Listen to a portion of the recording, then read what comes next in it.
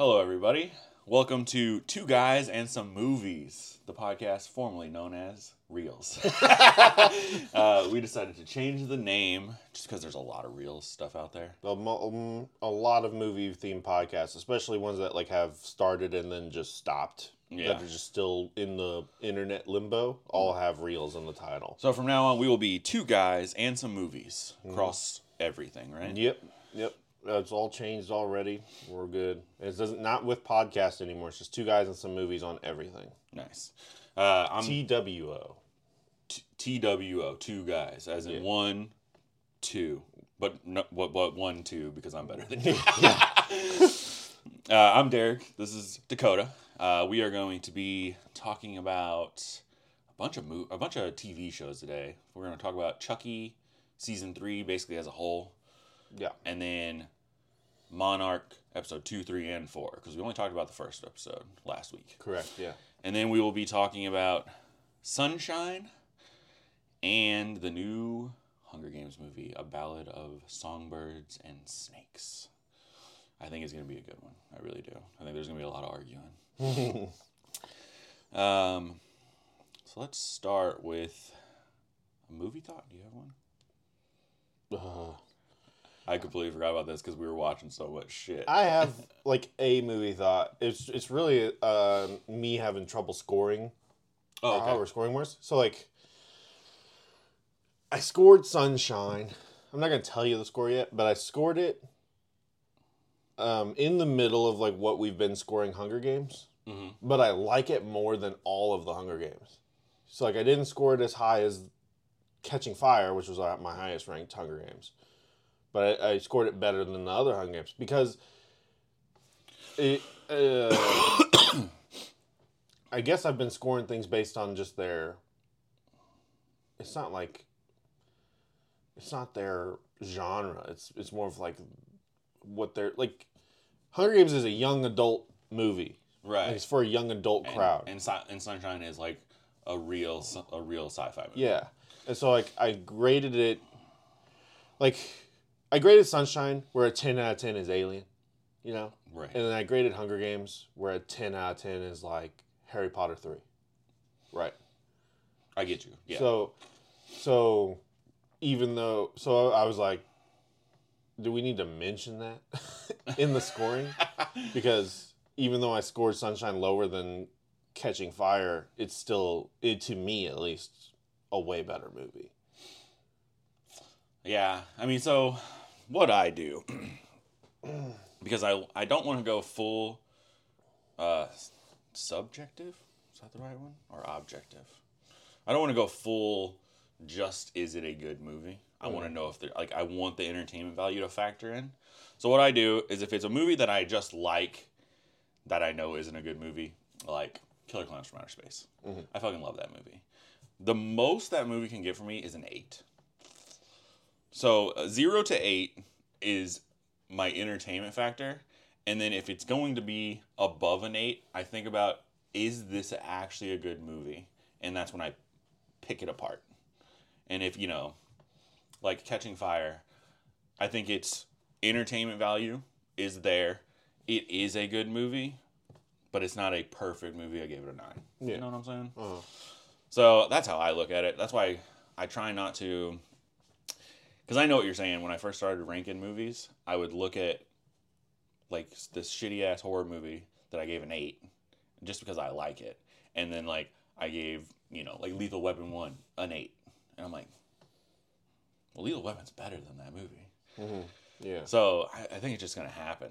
Yeah, it's a hard thing to circumvent. Yeah, and that's why a lot of these scales. They've been cutting down on the numbers, so it's just 1 through 10. You get all the ones. You don't even get 0.5s anymore for IGN and stuff like that.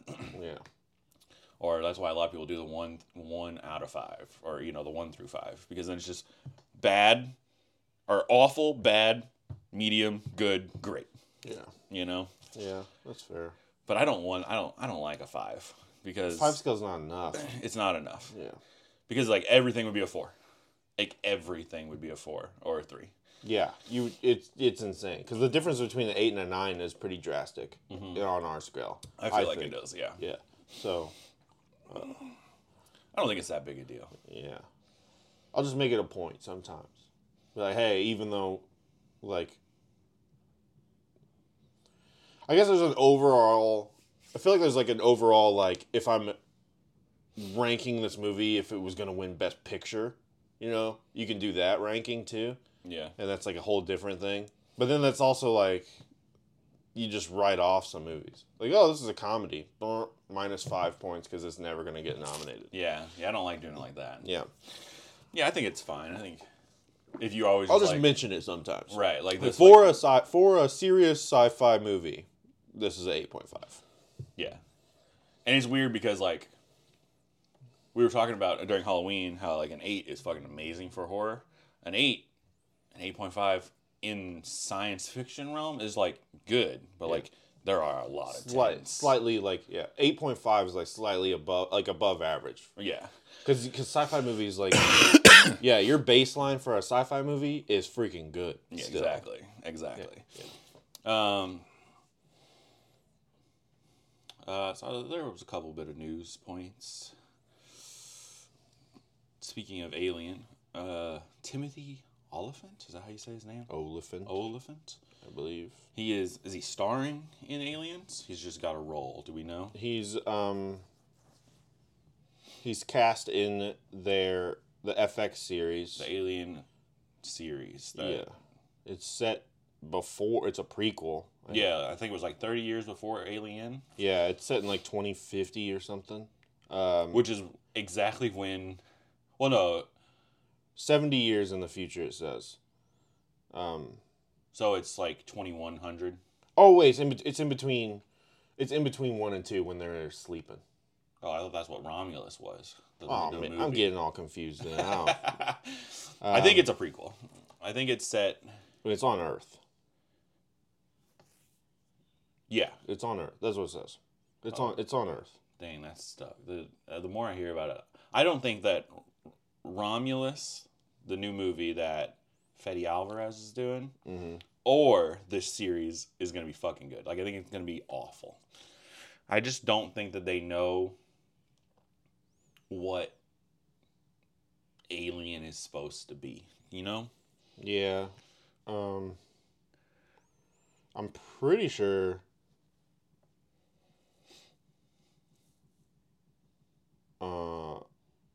he's going to play a synthetic. Oh, that'll be fun. We don't know, it's unconfirmed, but the rumors say that he's playing this synth called Kirsch, who is like the mentor and trainer for the main character, who is a hybrid, who is half regular human, half metahuman. Somehow. Which would make sense though, because if you think about the androids in Alien and how all of their organs are very organic, you could just put, like, say she was probably born, she's probably gonna die when she was born, and they were like, we have artificial organs, just try them out. Yeah, it'd be cool if her blood was pink. That would be cool. That'd be gross. It's good to have a big name, especially Timothy Olyphant, because he's super big. It's a FX show, and he's like FX's golden pony. Yeah. So they're really gonna get a. I like Timothy Olyphant. Yeah, I don't know if I've ever ran into anyone who does not like Timothy Olyphant. But yeah, I don't know. The Romulus show just feels like it skews so young with the cast. Have you seen it? They're all like. The movie? Yeah, the Romulus movie, sorry. Yeah. They're all like 22 or younger. Mm-hmm. Like, that's not what Alien is, Yeah, it's going to be so hard because they did so good casting Noomi Rapace in Prometheus, because it's so, like, Sigourney Weaver's shoes are so hard to fill. Yeah. And she's like, was perfect for it as like this. Yeah, a lot of people don't like Prometheus. I know. I literally just saw a TikTok today about people complaining about Prometheus. And I was like, you just don't get it. Yeah.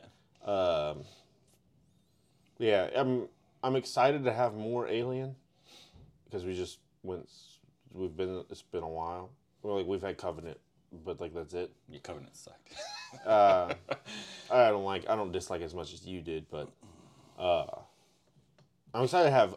I feel like I'm excited to have some OG Alien in our life. I'm tired of even Ridley Scott made this decision in Covenant, to make it more organic. But I want like the full on biomech xenomorph back in our lives. Yeah, I mean, the show, if it's set before, I don't see how they can be on Earth the whole time. So, like, it's just weird. Like, is it an alien show or is it just an alien show? Just set in alien verse. Yeah. It'll just be like Blade Runner. They could finally put the two together because there's always been... Yeah, Ridley's producing it, so like he's behind the scenes on it. Yeah. Because it could have... there was always a... Well, I guess there is some evidence of Weyland-Yutani having their sense... And then whatever companies in Blade Runner having their, what do they call them that?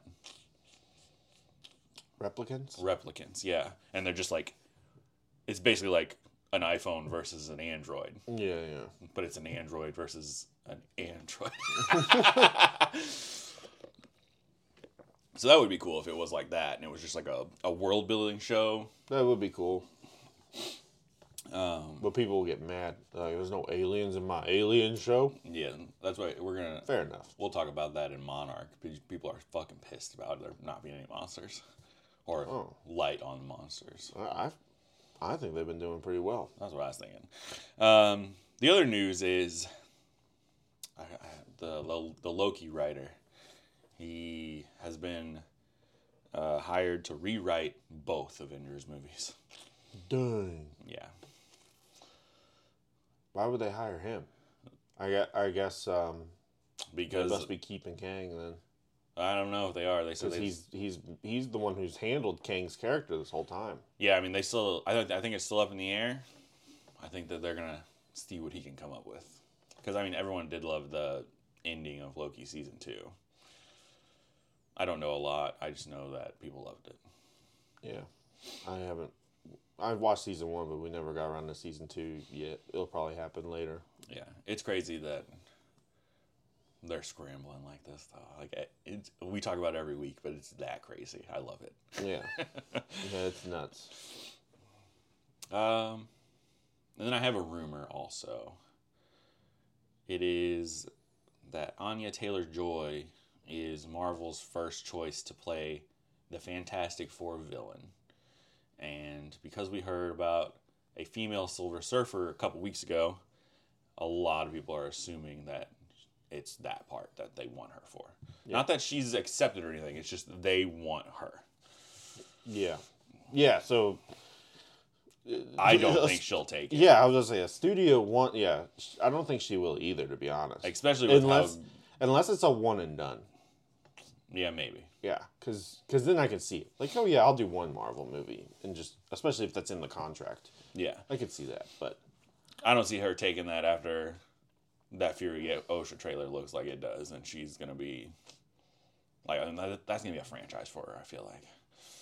I think there's only going to be one other movie. I think it's going to be like Fury Road, Furiosa, and then another movie, and then it's going to be like a trilogy of itself. I think that's what George Miller has planned, but... Yeah, maybe. But yeah, I mean, she's in... It's like a whole... how do you explain this? It's like a different set of... It's like a different subsection of nerd culture to be in like a Mad Max movie. Like it's a different fan base. But it's also like, I feel, a more serious fan base. Oh, yeah, I was going to say it's more like adult. More hardcore. Yeah, more hardcore, more adult. And then especially, like,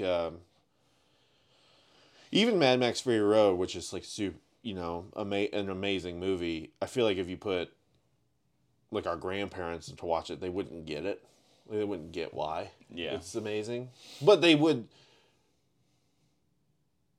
They would enjoy it. But then the OG Mad Max is a freaking masterpiece, and they would understand that. That's like, but the Mad Max, the new Mad Max, like whatever George Miller's got going on in his head, he's got some weirdness to him. It's really weird. Yeah. And it works. We haven't talked about the trailer, but the trailer. I mean, that's the next thing. Okay. Jump right into Furiosa trailer. It's Furiosa trailer. I'm a little worried because it's everyone's complaining about the CG. I don't care about that.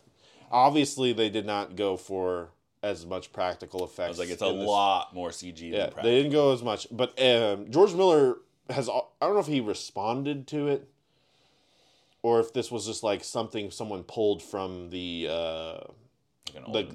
campaign for Fury Road. Every single shot in Fury Road had CG. Every single one. Even though they did all the practical fire and everything was CG, had a CG element. He said every single one, not a single one didn't. Yeah, that makes sense. So now I think it's just like he's been through it. They said that it was hell on set. Especially, you're filling up a 5 or 10 gallon gas tank and you use it all in one shot and then you have to wait to fill it up again and do all that. He probably just doesn't want to deal with it. I mean, the movie took a long time. Yeah. Like, he was making that movie for years. And for one thing, CG, slow-mo fire looks fake. So CG fire actually just looks more real when you really get down to it. It looks more real than the real fire does. And so I don't know what kind of weird situation they got going on, but there's a weird tint to this movie. Yeah, I mean, it's a weird yellowness. Yeah, I think that. Well, the people are complaining about the CG because even the car stuff is CG. Like, I don't think people are caring about the explosions necessarily.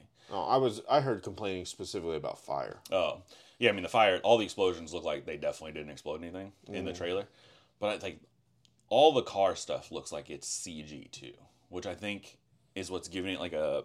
I don't know if it's the yellow. I think it's just like a clean look. Yeah. Like the cars look clean, even though everything is dusty. Yeah, and it's probably really, really hard to get the effect of the tire, what the tire does to the sand, to get that right. Because if that's just not right, you won't be able to point it out. You'll be like, something's wrong. But yeah, you'll just in your mind subconsciously, something's not right. Yeah. And that could be it. Because I can't even, like the interaction between tire and sand driving that fast. Would be so impossible to do. Right. But the cleanliness is probably a thing. It's not as. I only watched the trailer once. It's not as. It seems like they're trying to make it more gritty and grimy than the Fury Road, but then they're not succeeding. Almost. Yeah. I mean, I'm still excited for the movie. Yeah, the movie still looks good. I think I really. I'm most excited about seeing Chris Hemsworth as a villain, and just with his normal, just a fun villain. Villain. Andy's Australian. Yeah, I think it's gonna be fun. Well, isn't all Mad Maxes set in Australia? Yeah, but like Chris Hemsworth was like he is Australian. He never gets to play it. Yeah, you know what I'm saying? So I think that he's just gonna have a blast. It's funny that he just like quit. Or not quit, but he's taking a break from acting. But he's like, yeah, I'll still do Mad Max. That's freaking dope. Well, he probably filmed this years ago. I thought they said that they just got done filming. It's been pretty recent, but it was exciting. It was a surprising drop. Yeah, so there's some kind of event going on, CCXP, this weekend. But that's like not a big enough event where people are gonna realize. But the rumor is we're getting a Godzilla Kong trailer today or tomorrow also. Well, it probably is playing in front of -1. Yeah, maybe. I don't know. I know it's getting dropped online. I'm pretty sure this weekend because of CCXP. I saw posters actually. Yeah. It was like Godzilla's handprint with him in it, and then Kong's handprint in black with him in it, and then this white ape, white. He's white, right? He has white hair. The orangutan? No, he's got orange hair. Really? I thought it was white. Well, anyway, his handprint's in red. Yeah. And it shows him, and I was like, duh. Yeah, the posters are good. Nuts. I saw some leaks that I won't talk about. But the movie looked very good. Yeah. So overall, you think? I'm excited about it. I think it was I honestly you can't take trailer footage for as done. Yeah. So I just think the footage probably isn't done enough, and George Miller was either pressed by the production company or he was just like, let's get it out and get a little teaser and like get people excited. Yeah.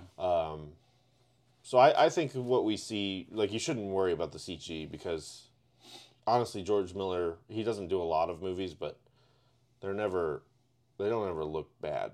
No. And he seems like one of the people who will take like fans' criticisms and be like, hey, like this does need to look better. Yeah, maybe. I was thinking when the trailer came out, and I was like, George Miller didn't come up on our director list, and it's just because his library is small and it's just small, all over the place. He made Mad Max, and then he made the Happy Feet and the Pig movie, right? Yeah, the Babe movies, and then he has like different movies of different genres sprawled between. Like he did The Witches of Eastwick, which is like a black comedy. Is that the one with Jack Nicholson? Yeah. Yeah. And he did, God, this other movie is like a historical drama. He's all over the place. But I just think that for certain people, his movies are definitely up there. You know, like he definitely doesn't make any bad movies. Like no one just hates Babe. You know. Yeah. I've never seen Happy Feet. Oh, Happy Feet's banging. Yeah, I don't think I've ever seen the second one, which I think he did too. Yeah, he did it. He did. Oh yeah, because I remember him in an interview. He said that they approached him to do a Happy Feet 3, and he's like, I ran out of ideas. He said, I can't write it. And we're probably most likely going to do a series showdown up to Furiosa, I would assume. For Mad Max? Yeah. Oh yeah. Yeah. That'd be fun. I love Mad Max. That's like a 10, 9, 8, 10 right there. Yeah. Yeah, it's probably close to that. Yeah. Which is fucking insane. That's crazy. My daughter has never seen them, and I was telling her about this new trailer, and we just watched the trailer for every single one of the movies because I wanted to show her how it started out as like a normal cop show or movie, and it just turns into this, and she was like, this is fucking wild. I was like, yeah, we're going to watch them. Just wait. Yeah. There's a special thing. I know my wife's probably only seen Fury Road. She might have seen Thunderdome, but I'm unsure. She does not like Mel Gibson, though. What? Yeah, like not at all. It's weird. That's weird. I've tried to get her to watch Lethal Weapon before. It's crazy that the first one is like the least popular because it is incredible. And people think the second one's better, and you're just not right. Yeah. Not right. Yeah, the second one's just weird.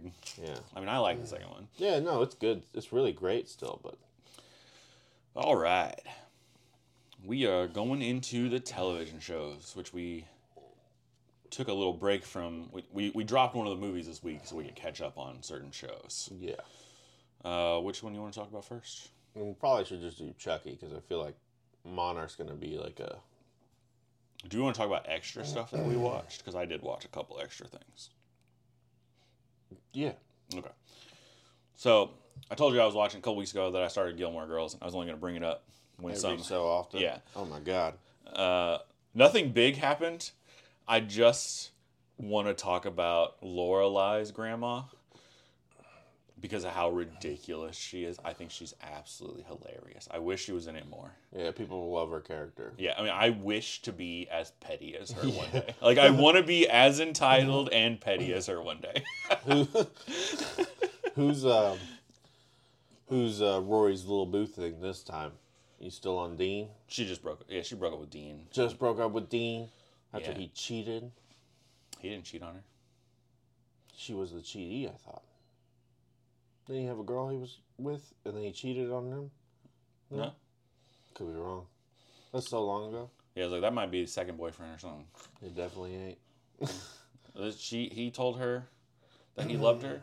Do you know who all her boyfriends are? Because they're all, like, pretty famous people. I know most of them, I think. Like, I know it's the dude from Heroes. Yeah. Obviously the blonde kid. Yeah. What's his name? I don't know. He's like the least famous. Like, you're talking about the guy in The Resident, the show, the doctor show? I don't know about the Resident. I don't know what the Resident is. Chad Michael Murray? Oh. His name? Is Chad Michael Murray in the show? I think so. Oh. And then the one that you're talking about that's in The Resident is the one that I don't know. The other blonde kid. I know what he looks like, but I have no idea who he is. Yeah. So yeah, I know all of them. Yeah. So you're about to hit Jesse probably, which is. I think I'm gonna hit Tristan. I think it's Chad Michael Murray's character because he's already in it. I don't remember Chad Michael Murray at all, but Jesse's is what's funny. God, I don't want to. It's not like a spoiler, but Lorelai makes a joke about Jet. So what's his name in real life? It's gonna make me so mad. The guy from Heroes. Oh, he has such a long last name. Milo Venta. Oh yeah. Milo, yeah. Ventimiglia. Yeah. So he played. He has this. How his jaw's a little skewed. Yeah. And he talks with like a little lisp. Lorelai makes a Rocky joke. Oh really? That he talks like Rocky, and then this was before he actually played Rocky's son in Rocky Balboa or whatever. Yeah. So it's just so funny that it all comes around. That is funny. But yeah, I wanted to talk about her because she's freaking incredible. Yeah, she is. And she's pretty memorable. Maybe a hot take. I don't know. I like Emily Gilmore the most. Who's that? I think their mom or Lorelai's mom. Oh. I think she's the best character. Mostly because she's pretty petty. Do you like Luke? I do like Luke. Yeah, Lorelai's with Max right now, Rory's teacher. Uh-huh. I don't like him, even though he's a nice guy and everything. I just don't think that they fit, Yeah, they ain't a perfect match like Luke and Lorelai. Right. Do you like her? Is it her best friend that she works with? Sookie? Yeah. Melissa McCarthy? Yeah. Don't love her. It's crazy that she got big from this. Mm-hmm. She had some more TV shows after this, obviously, like Mike and Molly, but this got her a starring role. It's bonkers to me because I can't stand her. Mm. What about Sean Gunn's, whatever his character is? I just don't like it. Yeah, fair enough. I don't like a lot of the town people. What's funny is I remember I saw a thing about Sean Gunn complaining that he doesn't get any royalties for Gilmore Girls. And I had seen all of Gilmore Girls at the time. I was like, is Sean Gunn in Gilmore Girls? I was like, I don't even remember. He pops up once every 3 episodes for 5 seconds. And he's one of the fan favorites, of the whole show. I just don't get it. I love the show. I almost like none of the characters. Yeah. I don't like Lane, her best Rory's best friend. Mm-hmm. I don't like Sookie. I don't like Jackson. I just don't like... the only people I like are the petty ones that are barely in it. I like Michelle, that works at the inn. Yeah. The French guy. He's fucking hilarious. Yeah, he is standout funny.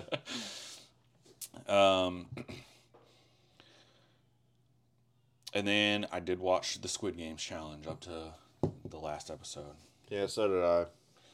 And I really, really do enjoy the show. I think it's... I know a lot of people complain about how dramatic it is. Obviously, they were told to be that dramatic. I don't think some people get that. But I just think it adds to the ridiculousness of it. I think it's funny. Mm-hmm. And there are so many twisty turns and backstabby bullshit in this that it's just pure entertainment. Yeah, it's insane. Yeah. It's insane the fact that I'm literally physically clapping when certain individuals get get eliminated because I'm like, get that bitch out of here. Exactly. It's nuts, man. We won't talk about it since it's pretty new still, like spoilery stuff. But I like that. So they needed some kind of entertainment value between the actual challenges. So they have these tests in the dorms, and I feel like those are the most exciting parts of the show, which is ridiculous. Well, because that most of them involve them having to pick people to go publicly. Yeah. Like, you're publicly choosing someone to get eliminated. Yeah, and it's crazy. When it gets whittled down, they always try to make the game as diplomatic as possible, and it kind of takes away from the game, I feel like. Yeah. I mean, sometimes there's some drama added, like in the tile one. Yeah, I missed the tile one. Oh, you didn't watch that? I was skipping and I was doing some of the work for the name change for the podcast while she was watching it. Because, like, I was like, she was watching it, and I was just there. Yeah. But she informed me. What happened? Oh, man, if we could talk about it. The fact that the one contestant didn't do their part, and then the next game, the only smart contestant in the whole thing tries to call her on it and get them eliminated. And everyone's like, "What the fuck are you doing?" What, even her, she's the one that did it that fucked some shit up during the previous game. She's got herself convinced that she did nothing wrong. Yeah. She's like, when she gets confronted by the lady, and she was like, "You just weren't a team player. You didn't do your part." Blah blah blah. She's like, "I did my part. I took my 50-50 chance." Yeah. No, you didn't. No, you didn't. But man, it's crazy to me that they didn't involve the finale. I think it's because they didn't want spoilers. Yeah, I think so. They didn't want people to spoil the winner online, so they were like, let's give 2 weeks for everyone to watch up until the finale, and then we'll give it. Do you like the final three? I like 2 of the final 3. The one's just not in it. Oh wait, never mind. She got eliminated at the end. Yeah, it's funny when they got down to like 12 people, and there was like 3 people that I'd never seen before, and I was like, I love that. We followed all these people, and now we just have different people to follow because there were so many people. One of the people in the final 3, like he was barely in it aside from the last 2 episodes. Really. Yeah. But it's funny to pick like people and you're like, oh, they're like the main character, you know. Yeah. Like what's funny is the guy. This is not a spoiler. There's a mom and a son There's a mom and a son who are there together. The son is like super famous. He's on all the news shows talking about the thing, and everyone just loves him. Yeah. Because the way it's filmed, he is like he's like the protagonist of the first. I mean, because when you're starting out and you have 456 people, you're gonna look for people that are interesting out of those group, and just because he's there with his mom, it already makes him more interesting than everyone. And the fact that for some unknown reason, everyone's targeting his mom the whole season. It's crazy. And she's old. She's like 90 years old. I'm like, what are you targeting her for? I'm excited that we have 3. So we're down to 3 people, and there's 2 more.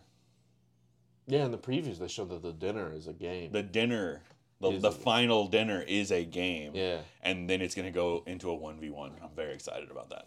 Yeah. I think that's next. The 1v1 is going to be disappointing, though. I think. I have a feeling it's just going to be because even in the regular Squid Games, the only reason the 1v1 ends in it is called the Squid Game, is because it's the creator or the owner of the Squid in the show, the first TV show is that was his childhood game. Yeah. Right. Right. And so. There's no reason they should do it here. It's going to be so boring. They're just going to be running around. No one's going to know the rules because the rules are so confusing. Well, also with the final 3, one person has a very physical advantage, I feel like. Oh, my God, yeah. He's so secretly jacked. And he's huge. Yeah, he is... like, you just look at his arms, you can see all his muscle striations and stuff. I'm like, God dang, this man's... He's like, he played the game right. He's nuts. Yeah, the fact that he made it there because of one of the other 3 basically saved him in the final. Like, didn't choose him in that last game. Yeah, he was not involved. He never had to pick anyone. No, and like the one dude is his buddy. Yeah. But like if it's down to the final 3 and I know that this dude is looking like he is and he's as physical as he is, I'm picking him. I'm getting him out. Man, God, I can't say things. But her first pick in that game was dirty. Was insane. It was so dirty. It was insane.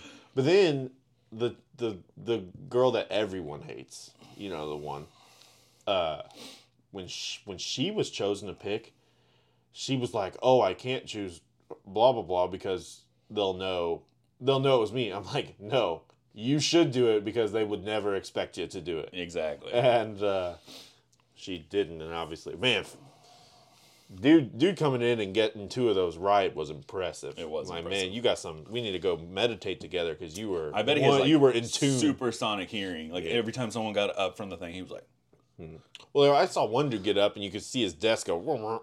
yeah. I was like, oh, that sucks. And then I did finally watch Once Upon a Studio, the Disney 100-year anniversary short. So it was magical. Like, it was so magical. It's basically like everyone's leaving the Walt Disney Studios, like the workers, and two of them stop on the way out, and they're like, "Can't believe Walt created this 100 years ago, or opened this 100 years ago." And then they leave, and Mickey and Minnie pop out of one of the pictures on the wall, and they're like, "It's 100 years." It's like, "Let's get this picture going." And basically every character from the last 100 years are coming out of their pictures to take a picture together. And I mean, they have Robin Williams. They use some lines, unused lines, so they got him talking. What's the dude that played Scar? Jeremy Irons. Yeah. He was there. I mean, like, all these people came back to re-record their lines, and it is just magical. It really is, and it's like 10 minutes long. Oh, I'm gonna watch that. Yeah, it was fun. You have to search. It's never just right there. It's called Once Upon a Studio. Once Upon a Studio. Okay. I should have watched that when it came out, but I really it would always escape my mind. You know, it's not something that I'm like, oh yeah. When I sit down and watch something, I'm like, let me fucking watch that little short. Yeah. But it was fun. But that was all. So I'm good to talk about Chucky now. Yeah, I guess. Well, I watched The Crown a little. Oh, okay. I didn't. They released the first half of the season, and the first half of the season is all about Princess Diana, and then the second half of the season is like what we grew up with. Like Prince William and Prince Harry are fully grown. It's like Kate Middleton's in the show. Oh, really? Yeah, so like this is what the second half of the season is going to be about. So I'm like, I think I'm 1 or 2 episodes away from finishing it. Obviously, you know where Princess Diana's story is going to end, and then we'll probably see a little bit of aftermath of it. But Elizabeth Debicki's playing Princess Diana.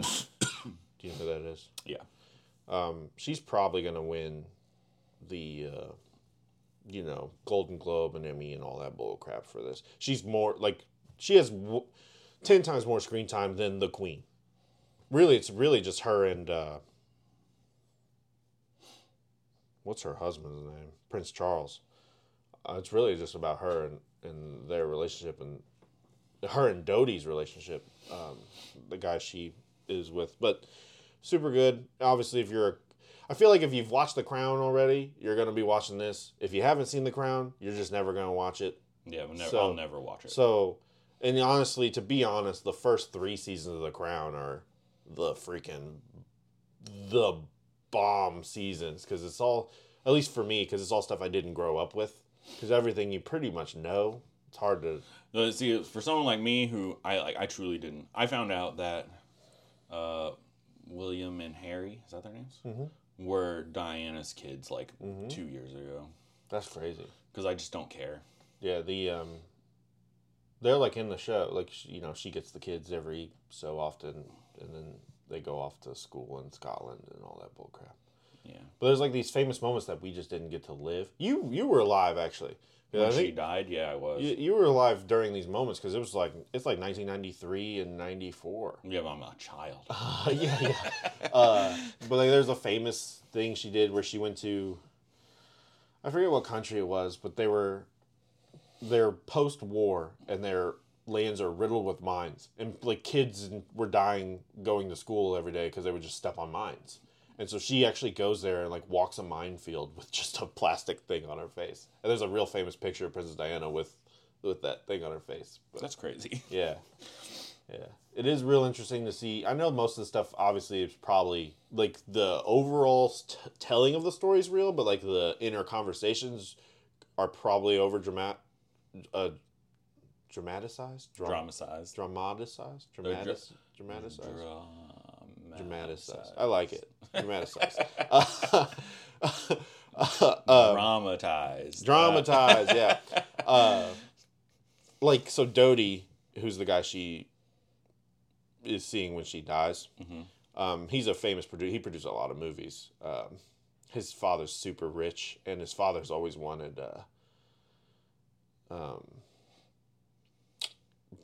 UK citizenship.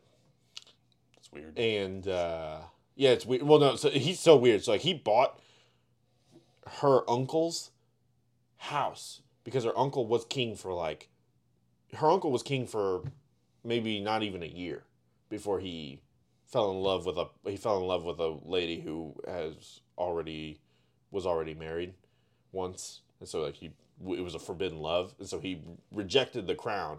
It was like, I don't want this. I love her. So then he left, and then he was in cahoots with Hitler trying to get the crown back, but whatever. So he was like, oh, this is a king's house. So he went and bought, this dude's a billionaire for whatever he did in his country. And so he bought his house from him, and now he's like living as a king, and he's always wanted UK citizenship. So now he's like paying for paparazzi to get photos of his son and Diana so that they could get married, so that he would be entitled to UK citizenship. That's so weird. And but like they set it up. Was he actually the one who paid? Because it's a real famous photo. It's the first photo that she's seen, like, on a yacht with Dodie kissing. It's like the first photo that revealed that who they were together.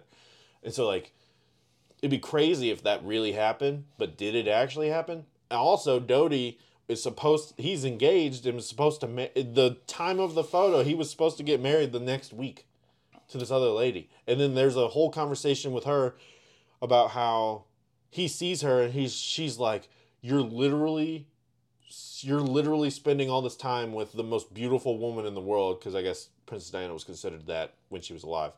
And then they have their whole argument because he's like, oh, it's not anything, blah, blah, blah. It's just my dad asking me to look after her, blah, blah, blah. And I'm like, did that actually happen? Because that'd be cool. But it's interesting to think about, like, some episodes you watch and at the end they'll do like the credits, or like tell you what actually happened, and those episodes are the coolest. It's like royal conspiracy theories. Yeah, I just don't find it interesting. Yeah, all the stuff back in the day was interesting, back in the World War II days, especially when God, what's his name? John Lithgow played him. So did Gary Oldman in that movie. Churchill? Yeah, Winston Churchill, when he was, because he's like the first 3 seasons. Really? He is the prime minister. That's some incredible stuff when the Queen's actually dealing with some real stuff instead of, oh my God, Princess Diana was seen with another man even though she's not married. Yeah. So yeah. All right. So, on to Chucky. Have we talked about just episode 1? Uh-huh. Yeah. What did you watch? You watched 2 or 3 and 4? Yeah. Okay. So, what happened in episode 2? I forgot. Episode 2 was it was when they're trying to get in, they're like plotting and what am I trying to say? They're getting in cahoots with the president's son to get into the White House, and then their foster mother goes and has a visit to, like, she has to go through like a screening to see if they're allowed over. Yeah, so it was just like a build-up episode, really. Pretty much, yeah. And then she dies. Yeah.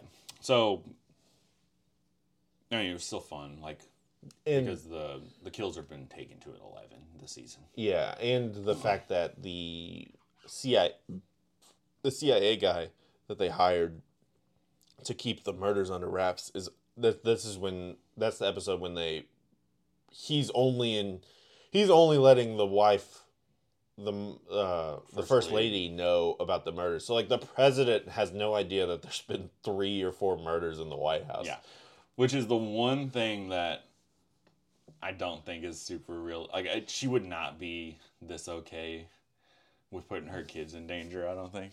Yeah. Well, I think it's cool. I like his character because he's like he saw that one of the people were killed with the president's letter opener. So now he like full on suspects that it might be the president of the United States doing these. Yeah. Which I think is fun. Yeah. So then episode 3, which is the flashback Nika Tiffany episode, which is by far the best episode. Always, yeah. The Tiffany episodes are always the best episodes. Yeah, I just think that Nika is such a better character than the 3 kids. And Tiffany's story is linked to hers, that it just works better. Yeah. But there's a lot of fun stuff in this episode. We get spoilers for Chucky, obviously. Yeah. We get this ridiculous fake out of a dream that Chucky's having of him killing Andy. And they let you sit with it for a long time. Like you think that he's just killed Andy. Yeah, it's crazy. Yeah, and he's stabbing him right in the fucking face. Yeah, I love it. Stabbed him a million times. Yeah, and I like. There's just little things that are so good about this episode. Like he has a kill list on his phone. It's just Andy, Kyle, the 3 kids, and then he's adding people. Yeah, adding people that the little girl wants. Oh yeah, I hated my first grade teacher. I fucking love that. And then we find out that he's aging in this episode because of an exorcist that happened in season 2. Yeah. And he goes to a doctor's office, and we're like, this is super weird, but it's a voodoo doctor office. Yeah. It's hilarious. Like, no other franchise could pull this shit off, and you'd be okay with it. But you're just okay with it. Yeah. And I mean, when I say the kills have been taken to 11, they've been fucking taken to 11. In episode 3, we get the Andy fake out, and then we also get the voodoo doll kill. Yes, the voodoo doll kill. Well, no, that was in episode 4. Tiffany does the voodoo doll to the other lady that's in special. Yeah, no, that's in episode 4. What? Yeah. How? Because she's now in prison because she got arrested in episode 3 for all those murders. We got to see her on trial and everything, and now she's in prison because it's 9 months later, which is what episode 4 is going on. Like her timeline has caught up with the other timeline. Oh really? I swore it happened in the 3rd one. I know there's another good kill in episode 3, but we can talk about the voodoo kill, which might be the best kill I've ever seen in anything because it was that good. Yeah, it's pretty impressive. The character that she's got a voodoo doll of is like supposed to be like a parody of Martha Stewart, where she's like this evil. Well, she's a murderer. More. Yeah, she's done worse things. She's a murderer, but she's also a celebrity chef. Yeah. So she's in prison and she's like cooking for all the inmates, and it's kind of like a show. And Tiffany has a voodoo doll of her, and she starts making her cut herself or stab herself in the back, and then she slams her head on something, and then puts her hand on the grill. Or in the freaking, then douses her head in the fryer. Yeah. And it just goes on and on and on. And it's ridiculous. And it was fucking awesome. Yeah. And everyone's just like, what's going on? Yeah. I fucking loved it. Yeah. And then episode 4 is when they actually infiltrate the White House. For the Halloween party. And it's all just... Like, what happens there is ridiculous, too. He drops the chandelier on a bunch of guests, and it freaking... Big mama chandelier, yeah, it fucking smashes all of them. And they introduced this nanny lady who was all... I don't know what it is about this show, getting rid of all these quirky characters right after they introduce them. But, like, they introduced this quirky nanny, and then they fucking cut her face off. Like, in the same episode. I love it. Yeah. Yeah. The show's great. It's just something different every week, and it's just... Yeah, you never know what you're going to get. Yeah. And, like, it's one of those shows where I do kind of like what you do with the Santa Claus, where I'm like, I don't want to watch this. And it comes on, and I'm like, God, this show's so good. Yeah. It's so good. Yeah. Yeah, it is true. So we had a long wait for the next half, because they are currently filming the second half of the season now. What do you think? Like, do you think that this is going to be the end? Because Chucky is old and dying?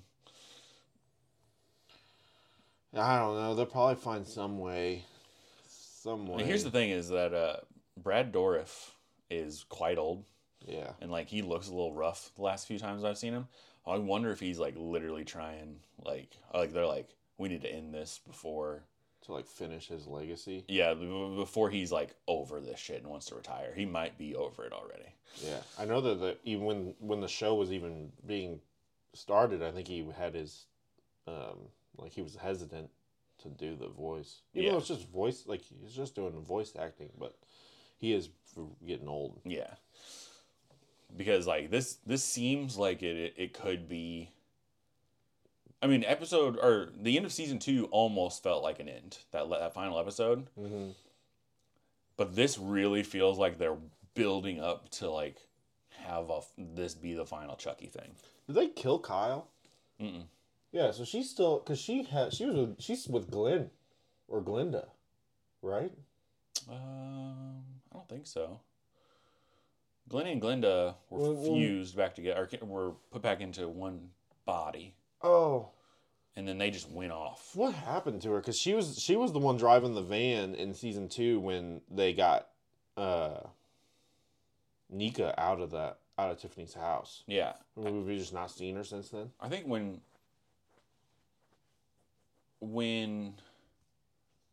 Andy... We don't even know what Andy's doing really either. No, because when Andy and her showed up at the school and they helped them kill the final Chucky, they thought it was the final Chucky, and then they just leave. Yeah.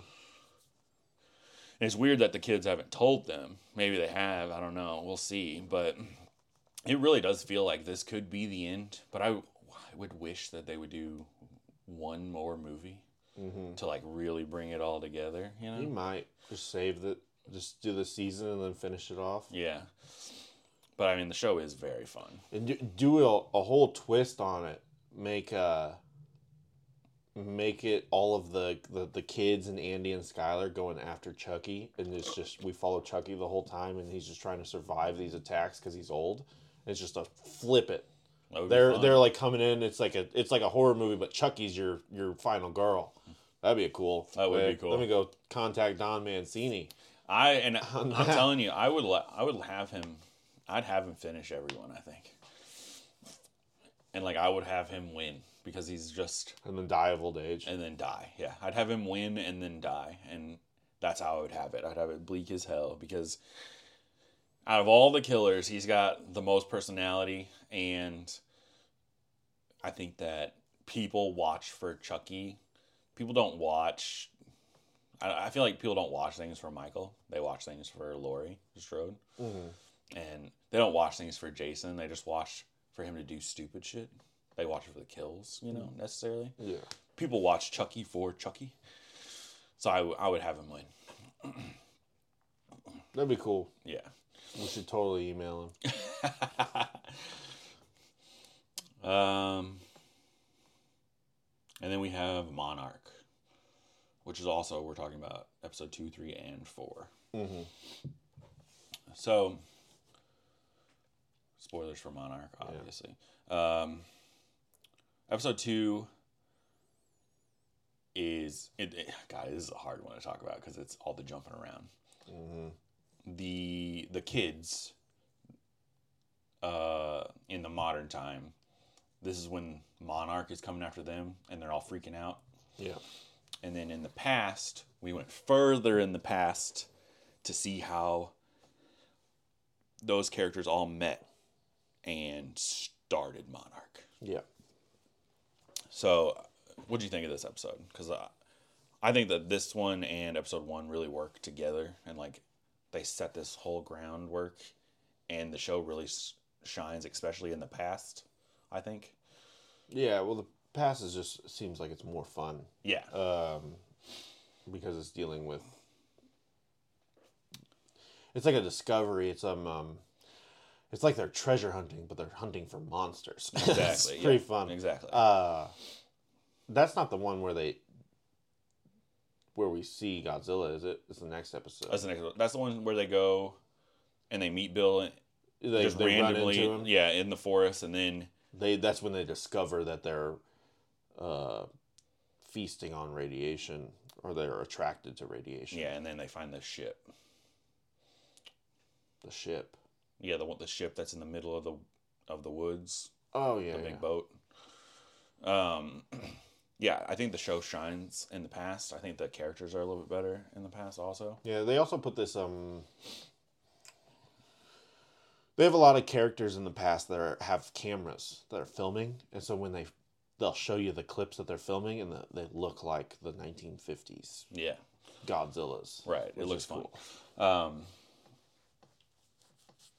I don't know. So as we watched more, this feeling lessened.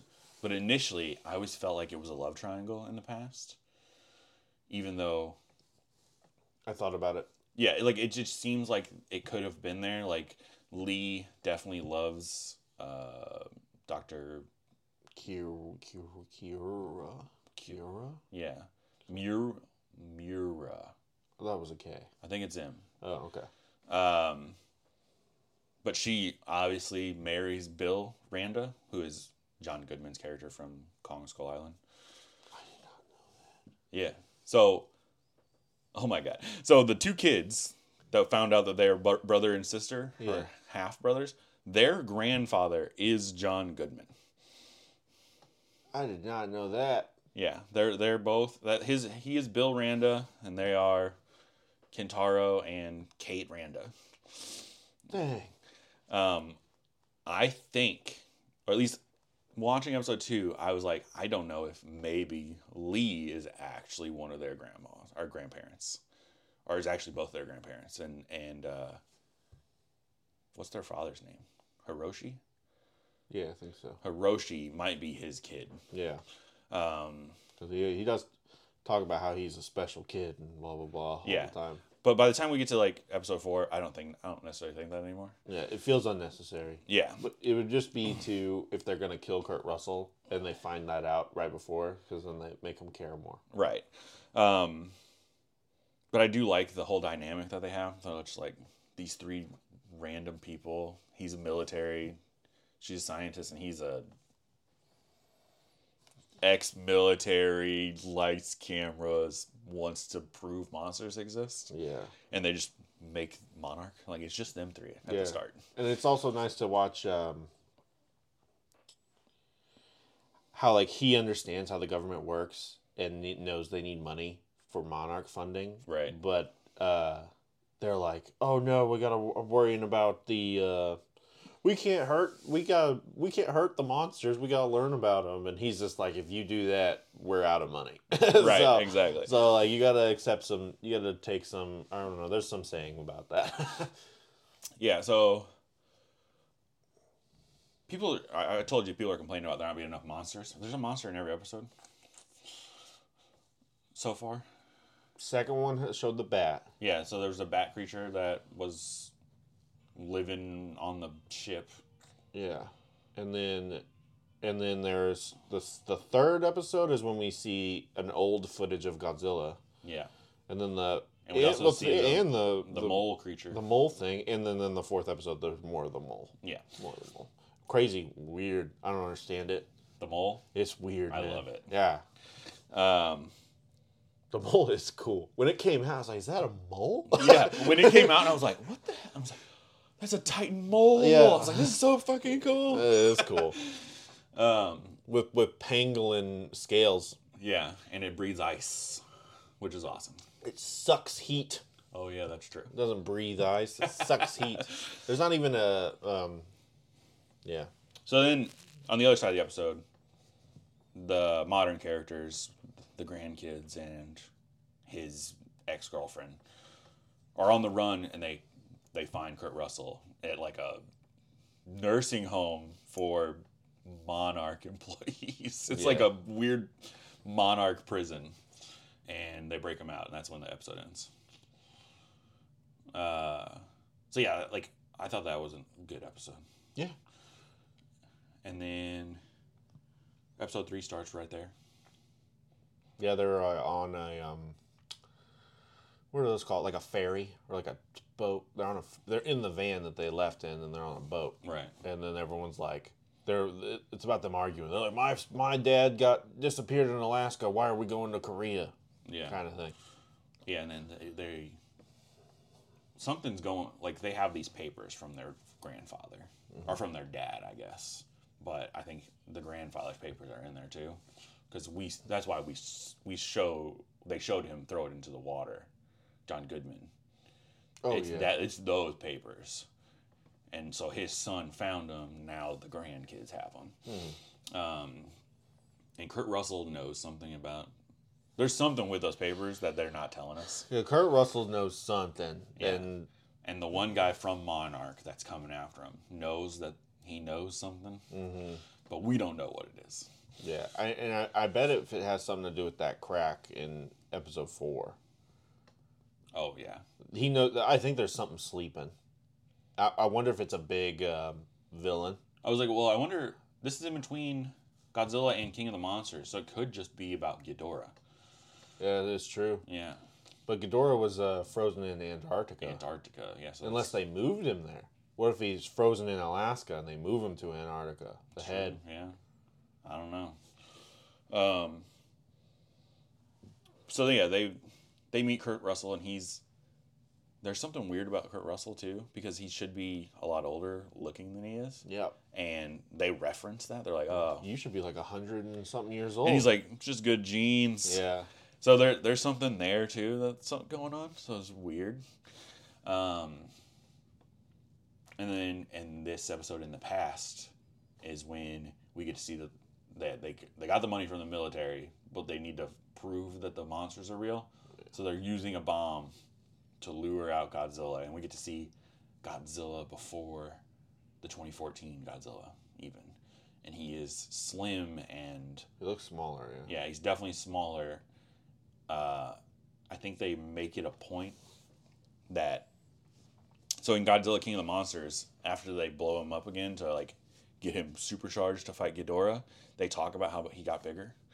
And the design's always just a little different in every movie. I think this is supposed to explain why. Just like when he gets these big pumps of radiation, he mutates, you know? Yeah. Because, I don't know if you know, the Godzilla community is fucking crazy. And they're like, oh, his spine is different in this movie. I'm like, why is his spine is different? And like they got fucking different pictures, and they got red circles all over them. You know, they're going crazy. Like, yeah, people love Godzilla. They do. They love Godzilla.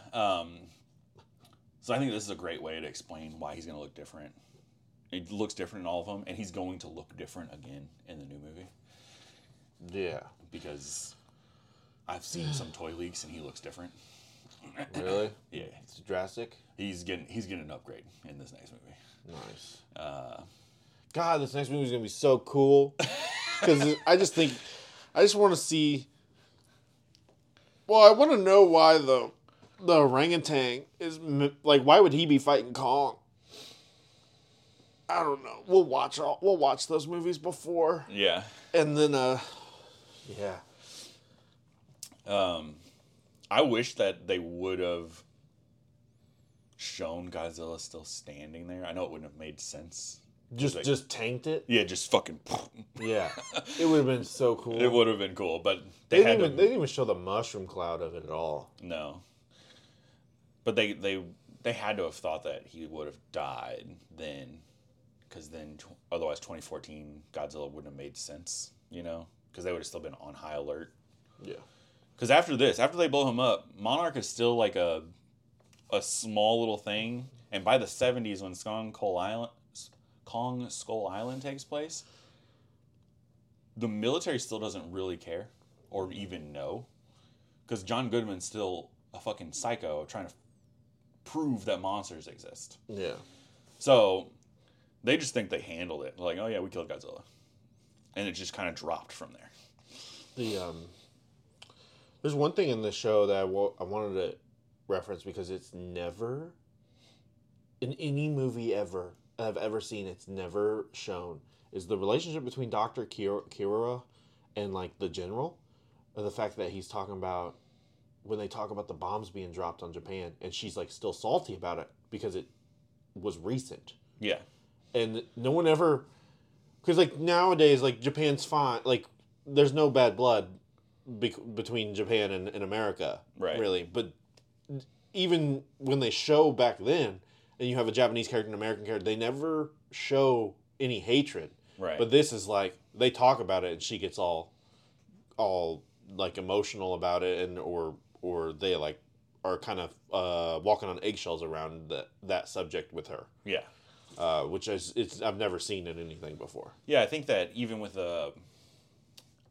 it's definitely a choice, because with the first episode, the reason Lee gets sent to her, I guess in the beginning of the second episode, the reason they send him to her to protect her is because he stood up for a Korean girl that some other... Oh, in the bar. Yeah, that were some other military people were messing with. Yeah, yeah. So they already know that he has the kind of character to, not be prejudiced or racist. So that's why they send him. So, like, it's definitely all there, Yeah. And it is a fun choice, because even though I just watched the original Godzilla, there isn't even any hate or animosity in that, and that was just 10 years after the bombing, which is crazy to me. Yeah. Like, they definitely talk about it and how awful it is in that movie, and that movie's dismal, but it's not like any hatred towards America, which is crazy. It's just how Japan is. Like, that's how their culture is, Yeah. So yeah, I like that too. And I like that she even tried to stop it, and he had to run her down. Yeah, yeah. Because it's not even like, I don't even think she just necessarily, I mean, she obviously didn't want to kill Godzilla, but it's just like, also, why use a bomb? To do it.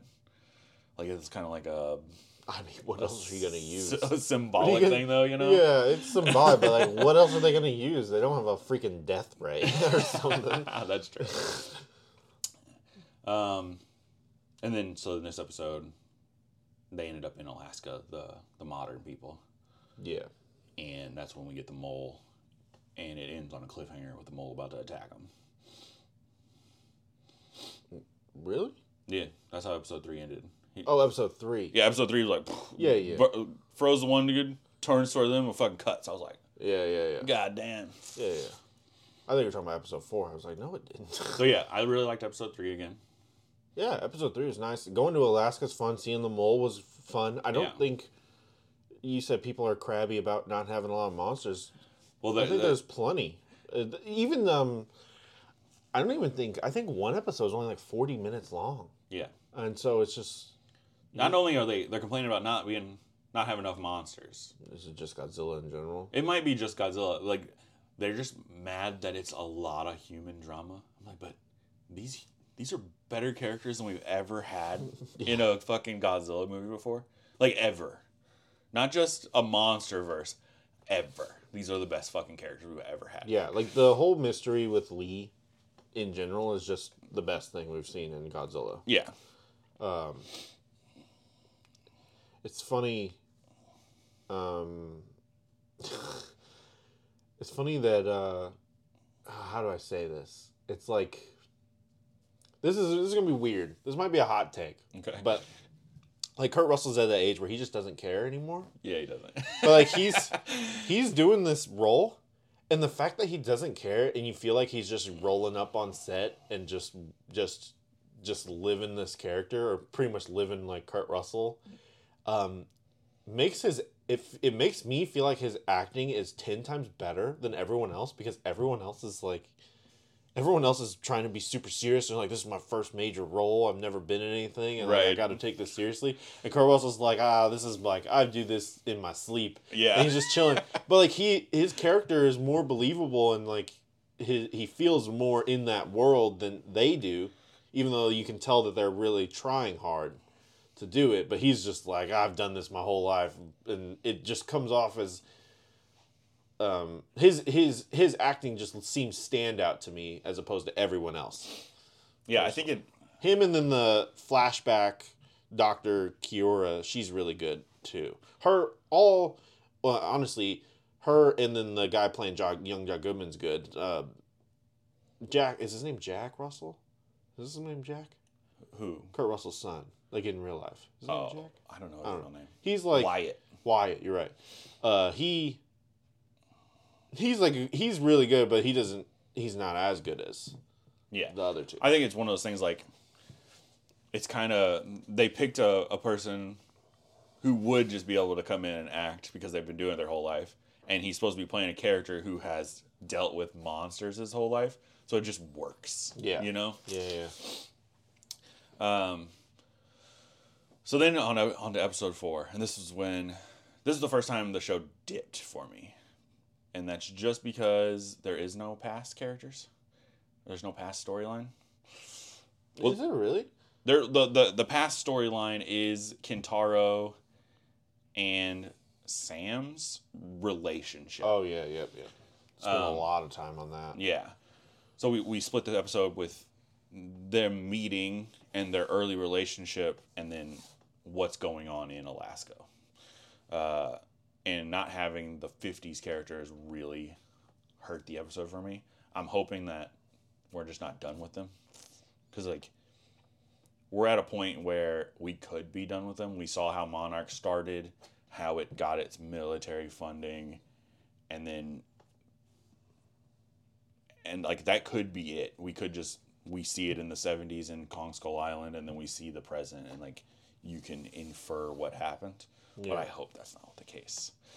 You know, I hope that this was just because we needed the relationship between Kintaro and Sam, that they just put that on the back burner for, later.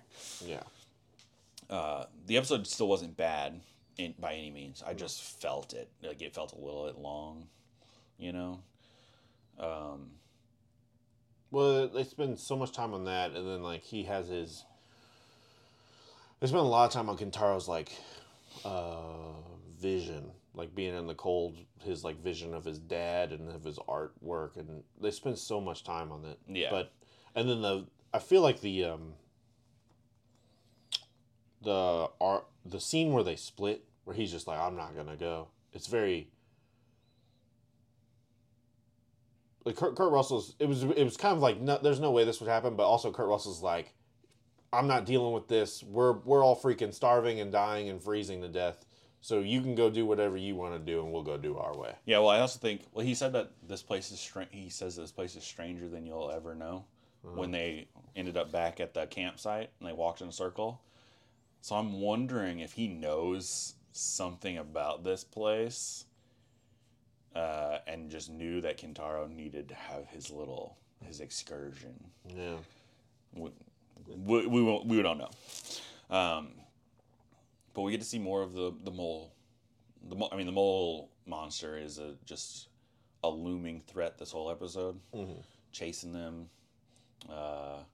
coming up to attack them several times, and we find out that he does absorb heat. And that's what he eats, basically. Yeah, and he destroys the last... he destroys her laptop, which is the last... The only thing they had of those papers from John Goodman. Yeah, because they had to use the papers for the fire, because the one... Like, the papers that were in the tent... Yeah. They had to use that to build a fire because Sam fell in water and was going to get hypothermia. Yeah. And I don't think she would have made it, honestly. That's how long and on the ferry, they dumped the old files of them. I don't even know what those were. but they were like old 1920s hard drives. Yeah. Thrown in the water. So they dumped those, and then because he was like, oh, I have copies on my laptop. Yeah. And then the mole monster freezes her laptop. Freezes it to the point, like not like freezes. Yeah. Like you can just shatter it. And Kurt Russell, when he realizes that it's frozen, he is pissed. Yeah. So like, there's definitely something on those papers or on those files that he wants for some reason. I don't know. And that's how the episode ended. So Kentaro got to a base that had a radioed for help. Got sent helicopters. They get Kentaro. He shows up right when they're getting attacked by the mole monster. They get in. They're flying away, and then when they land, I don't know where they landed at, but when they land, it's the guy from Monarch. Tim.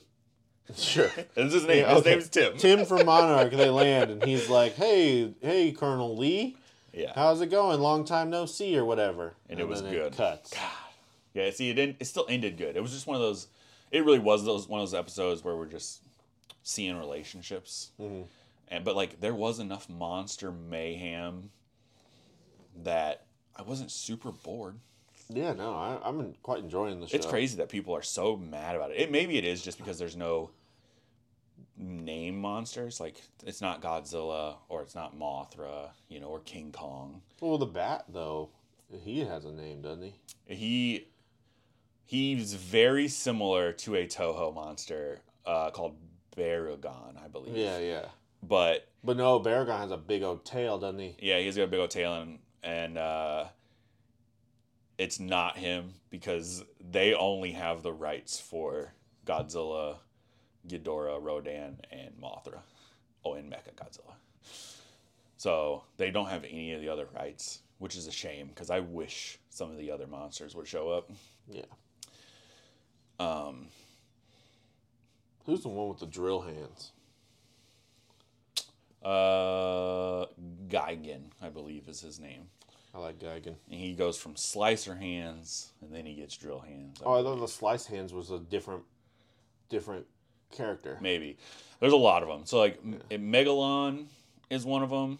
Gigan is one of them. And, like, it could be one of them has drill hands, one of them has slicers. What about the Jet? What's his name? Jet Jaguar? Jet Jaguar. Yeah. I don't even know what he is, actually. Is he an android? He's a mech suit. Oh, okay. That becomes sentient over time. These fucking... He's running kung fu against Godzilla. Yeah, he's only in one movie, I think, which is crazy. I watched all the Showa era Godzillas, which is most of them. It's like almost half. There's probably 15 fucking movies, and the movies are awful most of the time. But all of those big, like, there's a few big movies in there, and the Jet Jaguar movie is one of them. It's him and Godzilla have to team up against the Drill Man and Ghidorah, and it's just a 2v2. It's fucking epic. So, because I haven't seen most of the Godzillas. Have you ever seen the one with Space Godzilla? No. So, the Shogun era has, Mechagodzilla, Ghidorah, Rodan, Mothra, all of them, all throughout. And then the next set of movies are the Heisei. They're called it's the Heisei era. And that's probably the most thought out whole era. Like, it's all very canon based. Like, every movie directly ties into the next. And that's where Space Godzilla is. He's in the second last movie. Those movies were owned, or had just the distribution rights for America were owned by this company that went under, and they haven't come out since like 2000. So those movies sell on eBay for a ridiculous amount of money, and you can't get them. But can you stream them? They're not streaming anywhere. You can get them on DVD. Like, you can't even get them on Blu-ray. Well, they didn't fix that. Like, and the only one I've seen, I think, is Godzilla vs. Biolante, which is the plant one that we had on VHS. Uh-huh. That VHS goes for like $75. Dang. I was like, we need to find that thing. Yeah. Yeah. Because like I watched, it was the first thing I did when HBO Max came out. Before Godzilla vs. Kong, I was like, I'm gonna watch all the Godzillas, and they have every Showa era movie, and I watched every single one of them, and I was like, all right, where are the Heisei? They're nowhere. You're spending hundreds of dollars to get them off eBay, to watch them on DVD. Dang. Yeah. That's crazy. There are rumors that that company that bought the other one out is finally going to release them because Godzilla's getting so big. But it makes sense. Yeah, this is free money. Yeah, and like those are the ones that hard Godzilla fans are like, these are the fucking movies, because this has, not only does it have Space Godzilla, but it also has Orga. Oh, Orga's good character. Yeah, and Destroya, who Destroya was really good. It's big. Destroya's huge. Huge, and he's the one that finally, in that timeline, he kills Godzilla. Yeah, Destroya's like he looks like a big old bull, doesn't he? Oh, yeah, he's got two big horns. And he's got wings too. He's a big old dragon. Yeah, he's huge. Yeah, he's massive. Yeah. So like that era is the one Godzilla fans really, really like, and it's crazy you can't get that. It was funny. It's like half the people watching this, because Godzilla is like a real niche thing. And they're like, "Where do they talk about Space Godzilla?" Like, you don't know about Space Godzilla. Yeah, I was like, I'm pretty big Godzilla fan. Yeah, it's funny. And then there's only one more era, or I guess we're technically on the fourth era now. But the third era are all those crazy movies like Final Wars and Tokyo SOS and like the real campy, super Japanese anime ones, which I've seen several of those. I haven't seen all of them, but it's a shame that middle ones I can't get. Yeah. I'll look into that. I'm going to look into it, see if I can find them. Find them, download them? Probably, yeah. That'd be nice. Because we should watch all the Godzillas at some point. God, that's like watching all the James Bonds. It's insane. Yeah, it's a lot. It's like 35 movies. Have you seen Baby Godzilla? What was it called? Godzilla's Son? Son of Godzilla? Yeah. Is that one of them? I mean, I have seen one. He has a son in the Showa era and in the Heisei era. Okay. So I've definitely seen some. His name is Manila. Manila? Yeah, like a folder? Like mini Manila in the Showa era. And he's awful. Like every movie that he's in is fucking atrocious. Yeah, I told my wife about Baby Godzilla and she did not believe me, and she looked it up and she was like, "You're right." I said, "I know." Well, there's Baby Godzilla's in the 1998 one too, with Matthew Broderick. Oh, there's tons of Baby Godzillas. He's basically a staple character. People don't talk about that movie. No, like that I want to watch it. I want to watch it because I've only seen it like twice when I was a kid. And I know I really liked it, but it's probably terrible. It's one of those things like I loved it as a kid because I was 8 when it came out. Yeah, it was awesome.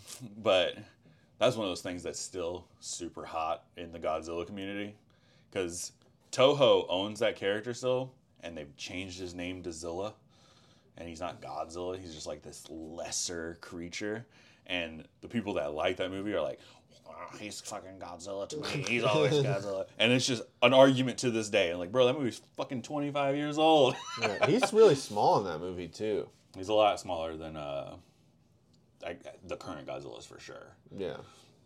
But Godzilla's just kept getting bigger throughout the years, honestly. Yeah.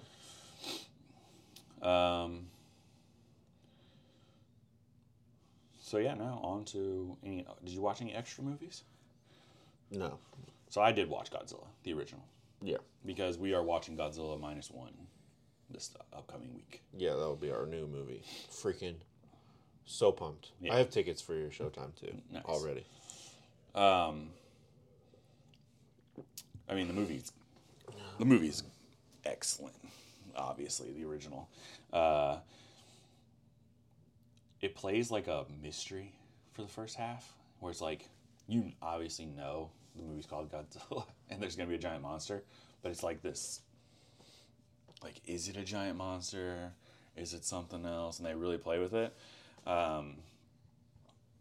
And I was a little taken aback about how bad the original like the first reveal is, because it's these people on this island, and then you can like see over the mountain, and then his head just pops up, and it's like, that's your first reveal. You're not having him pop out the water.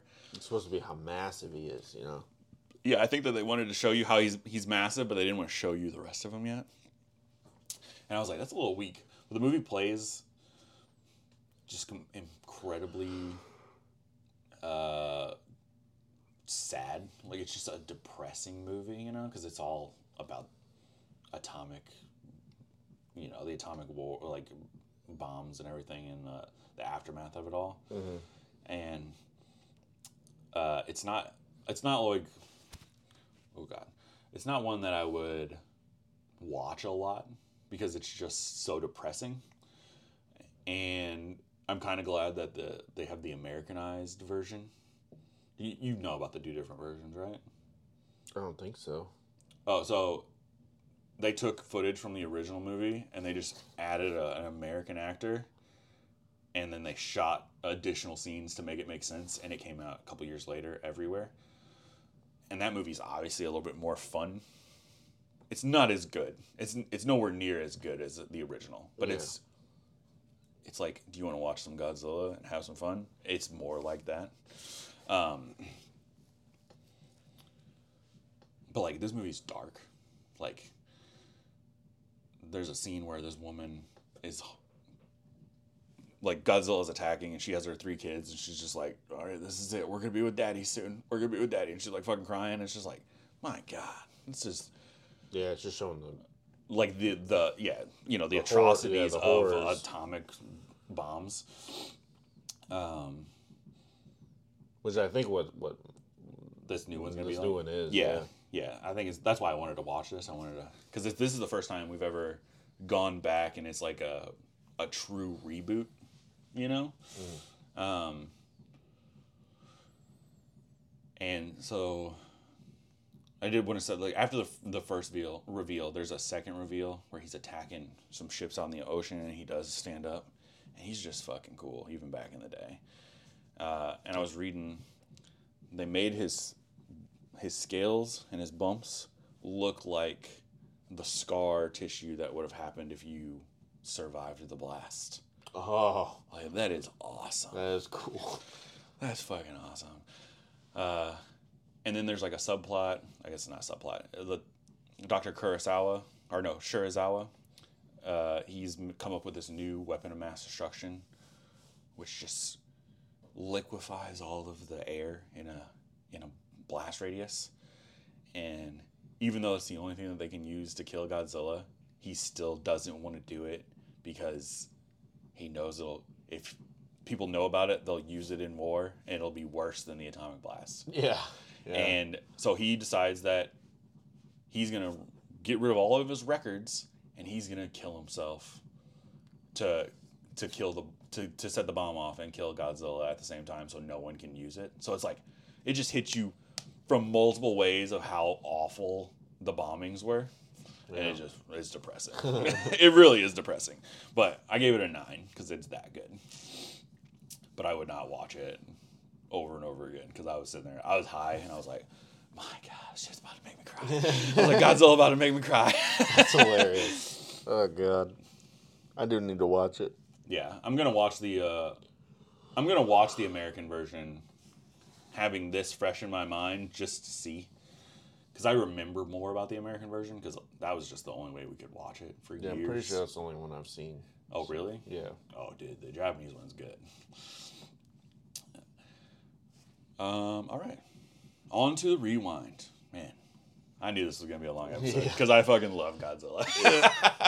God, next episode we actually have more Godzilla to talk about. Yeah. All right. So what do you think about Sunshine? I mean, Sunshine's freaking great. It really is. So I had a little bit of an epiphany, kind of. The last time I'd seen this movie, I was probably like 16 years old, and like I knew who H.P. Lovecraft was, but I didn't like know anything. I didn't really learn his style until after playing Bloodborne. This movie is basically Lovecraft if the sun was an eldritch horror. Yeah. It really is. I'm so glad that you thought of that I picked up on that. Because I do have that the sun is... I don't have it as an eldritch horror. I have the sun as like a... like an antichrist. Yeah, it really is. Yeah. Yeah. Because it's crazy. Because Searle quotes Pinbacker, where when he says we're all just stardust, and that's what Pinbacker says. And Searle has no idea that but they both bask in the sun right all the time. And I'm like, the sun's talking to these motherfuckers, and it's trying to end humanity. Yeah, exactly. And yeah, so it's a different revelation that I had. Yeah, on my first... You thought they just crazy. Exactly. My first playthrough, or my first playthrough. The first time I watched this movie, I just thought the sun was driving them insane. Yeah. But it's not that. The sun is an entity that is influencing them. Yeah. It's crazy. It is. It's fucking good. The opening shot where it looks like you're coming in on the sun, and then it rotates, and it's just the shield mirror. Yeah. Oh my god. The sun looks incredible in this movie. Yeah. It's crazy because it's so old. No movie, I don't think any movie has an aesthetic like this movie, where it's just sun. Yeah. You know? Yeah. I told my wife for Halloween we should get the golden astronaut suits from Sunshine. They're ridiculous, man. Yeah, they're insane. Man, there's so much stuff that is so great about this movie. One, I think, is the crew.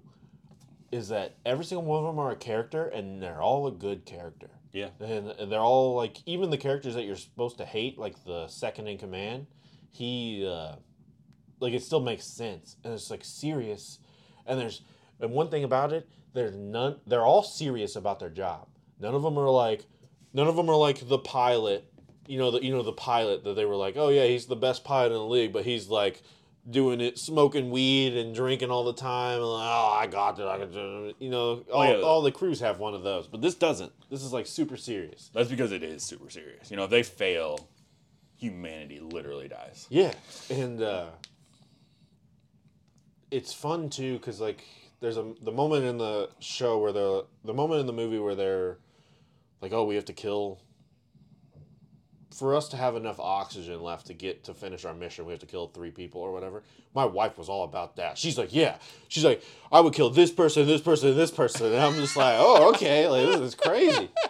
And so we got into a little debate about who we would kill. But she wanted to kill Chris Evans. I'm like, he's the only one who is reasonable. He's the only one making fucking sense. Yeah.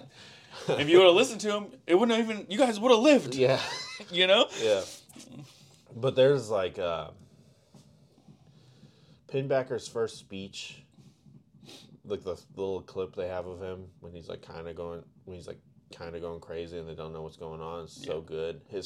Not his final speech, but his speech when Cillian Murphy finds him in the sun bay, and he's like there'll be a tiny moment in history where there's only one man and God left, and he's like, am I that man? Yeah. I'm like, oh my God. It's so good. Yeah. And then Cillian Murphy goes, my God. And he's like, no, not yours. He does that. Yeah, it's good. I was like, that's insane. That's so good. And the fact that that's Mark Strong just makes it even crazier. That it's like this cast is insane. Yeah, it really is. It's an intense movie, like, because it is very serious, and they all do take it very seriously. But I noticed this time. Anytime he is on screen, Pinbacker, it's all just like, it's annoying. It is annoying. It's too much. But it's because he is literally getting enlightened. Like, he is not just human anymore. He is distorting time and space around him. You really think? I legitimately think that he is. and it is annoying. Yeah, like from a filmmaking perspective. Well, just a viewing. Yeah, a viewing perspective. But like, I literally think the son he is above humans. Yeah. You know, he is enlightened, which is bonkers. But I fucking love it. It's a cool decision. That'd be interesting to ask Danny Boyle. Yeah. Well, did he write this movie? Is Danny Boyle a writer, director, or just a director? I don't know. This is the only movie of his I like. Yeah, really. The fucking music is epic in this movie the whole time. Like, oh my god. No, everything about this movie is freaking great. Yeah. The cast, just the dynamic between the cast and how they talk to each other just works so well. It's like what is that? What is it? It's like kind of like that blue collar talk from The Thing that we talked about. Yeah. It's like that, and they just do it so good. In their mission, like, it just makes sense. The ship design's so smart. Everything just feels so real in this movie. Yeah. And yeah, we went straight to the Lovecraft and the horror, but like coming up to the ship, it is top level sci-fi. Huh. You know, when like they have to go out and fix some of the shields, and they have to rotate the ship so the sun's not directly on them, and then it starts to come back, and like things disintegrating in the sun is fucking cool. You know? Yeah. Like just anything that goes outside that shield just fucking burns up instantly and melts. I love that shit. It's Alex Garland. Who? Alex Garland wrote this movie. The guy who did Annihilation and Ex Machina. Oh. No wonder we like this movie. Yeah. This is incredible. He just wasn't quite into directing yet. So they gave it to Danny Boyle. My God. I bet it would have been better if he directed it. Oh, yeah. I hate Danny Boyle's style of directing. Yeah. It's so annoying. But yeah, I mean, like, yeah, up until we find out that it's Lovecraftian, it is, I mean, top level sci-fi. Yeah, and it's and like it just makes things so intense. Like the scene where they have to shoot themselves from the one ship to the other is so intense. Yeah, it really is. And it doesn't give the audience time to think. Like they're like, this is what's happening. Here's our plan, and then they start wrapping themselves in the freaking insulation. Yeah, and in a lesser movie, all of them would have made it, you know. No. But like this one, one of them's got to stay behind, and one of them doesn't make the travel. Yeah. It's just. And then right after that, they're like thinking that because they lost them two, we only need to kill one more, and one of the dudes is already losing his shit. The one that he thinks that he didn't rotate the stuff, so he thinks it's all like he just killed the entire planet. It was the captain. Really. Well, he killed the captain, but he also thinks he killed the entire planet because he broke the ship, and he's depressed. So they're just gonna go kill him. Basically, they decide. Yeah. Well, they vote, and the one woman says no, and Chris Evans is like, "It don't matter what you say, actually." Yeah. And then you think they're in the clear, and then the ship. What's the ship's name? Oh, God.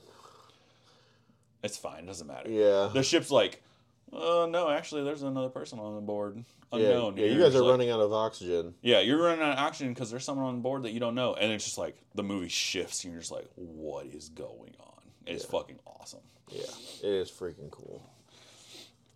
So what did you end up giving this movie? I gave it a 8.5. 8.5. What did you give it? I gave it a 9. I'm down. I'm fine with going up to a 9. Yeah. When I was watching it, the whole distorting effect, and it really bad at. It's really all Danny Boyle's decision. He's really bad at the fights. Like even when like Chris Evans and Cillian Murphy's character are just like tussling. Yeah.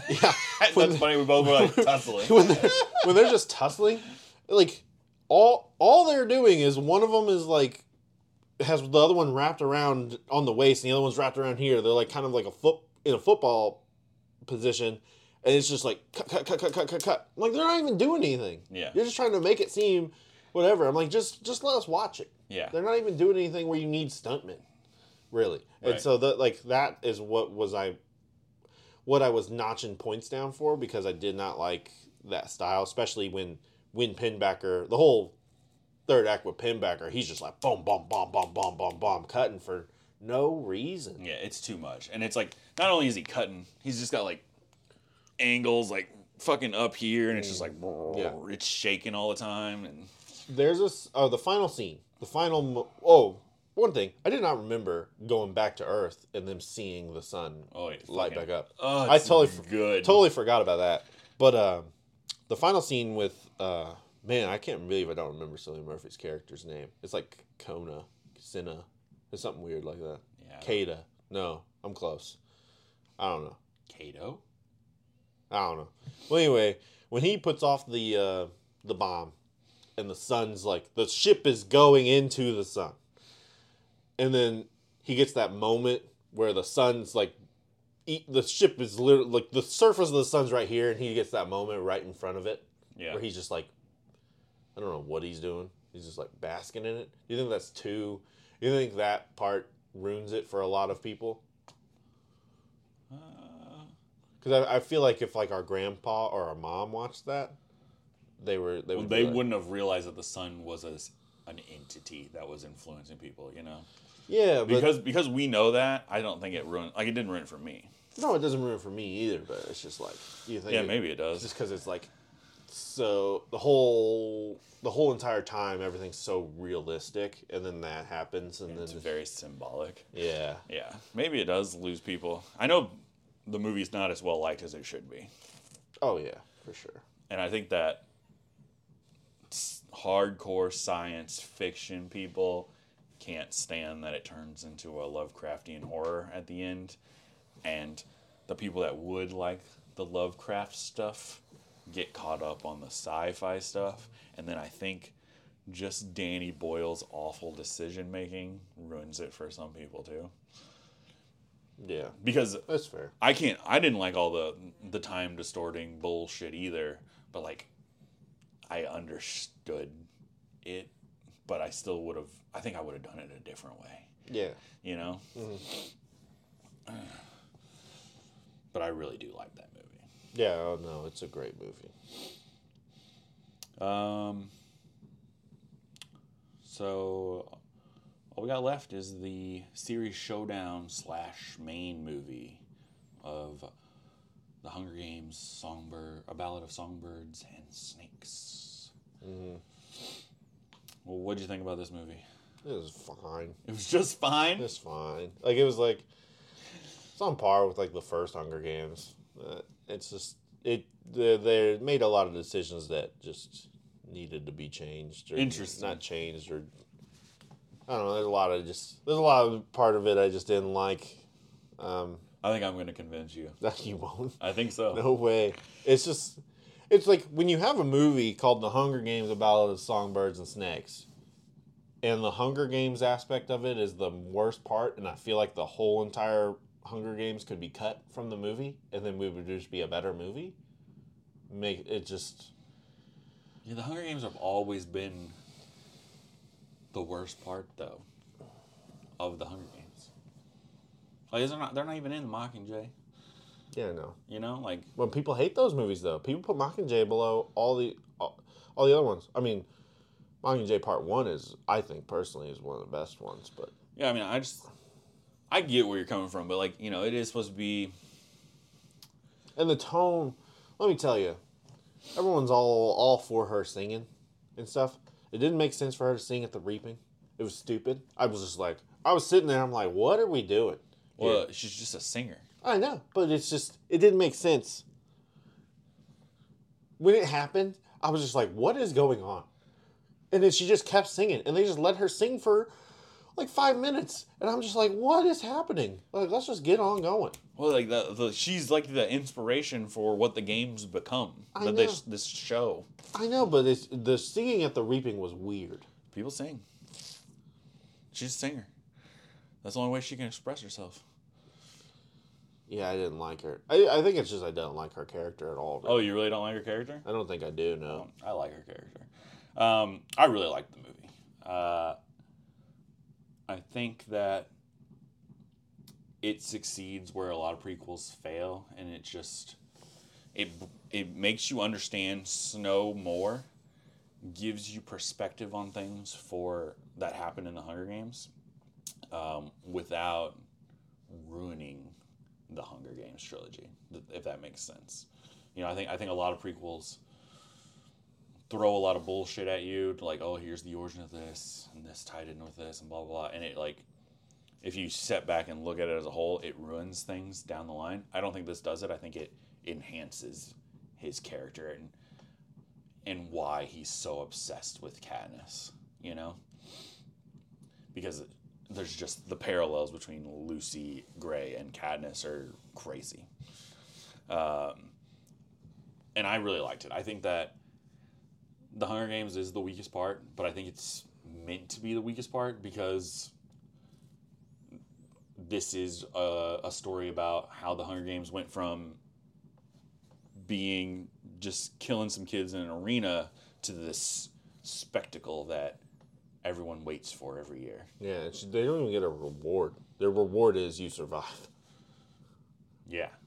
And I think that, I mean, I'm pretty sure Snow is the one that comes up with this reward system because he knows that you need the fear, but you need that little bit of hope to keep everyone in control. Yeah. I think the movie should have been 2 movies, like a lot of people were saying. Definitely. Just because there's a lot of ground to cover. Then you could have made the Hunger Games interesting. Yeah, you could have made... I think the first movie could have been just up until the Hunger Games ends. You know, and you could have really spent your time like an hour before the Hunger Games, an hour of the Hunger Games. Yeah, and yeah, the first movie could have ended when he gets sent to where he gets sent to. Right. Like when they tell him that. And then the second movie just pick up when he gets there. Yeah, and they could have really fleshed out everything. But I don't think that it was so cut back that it makes it bad or anything. I really enjoyed the movie. It's pretty hard to talk about without spoiling. Yeah. Yeah, we'll just go ahead. We'll go ahead. Okay.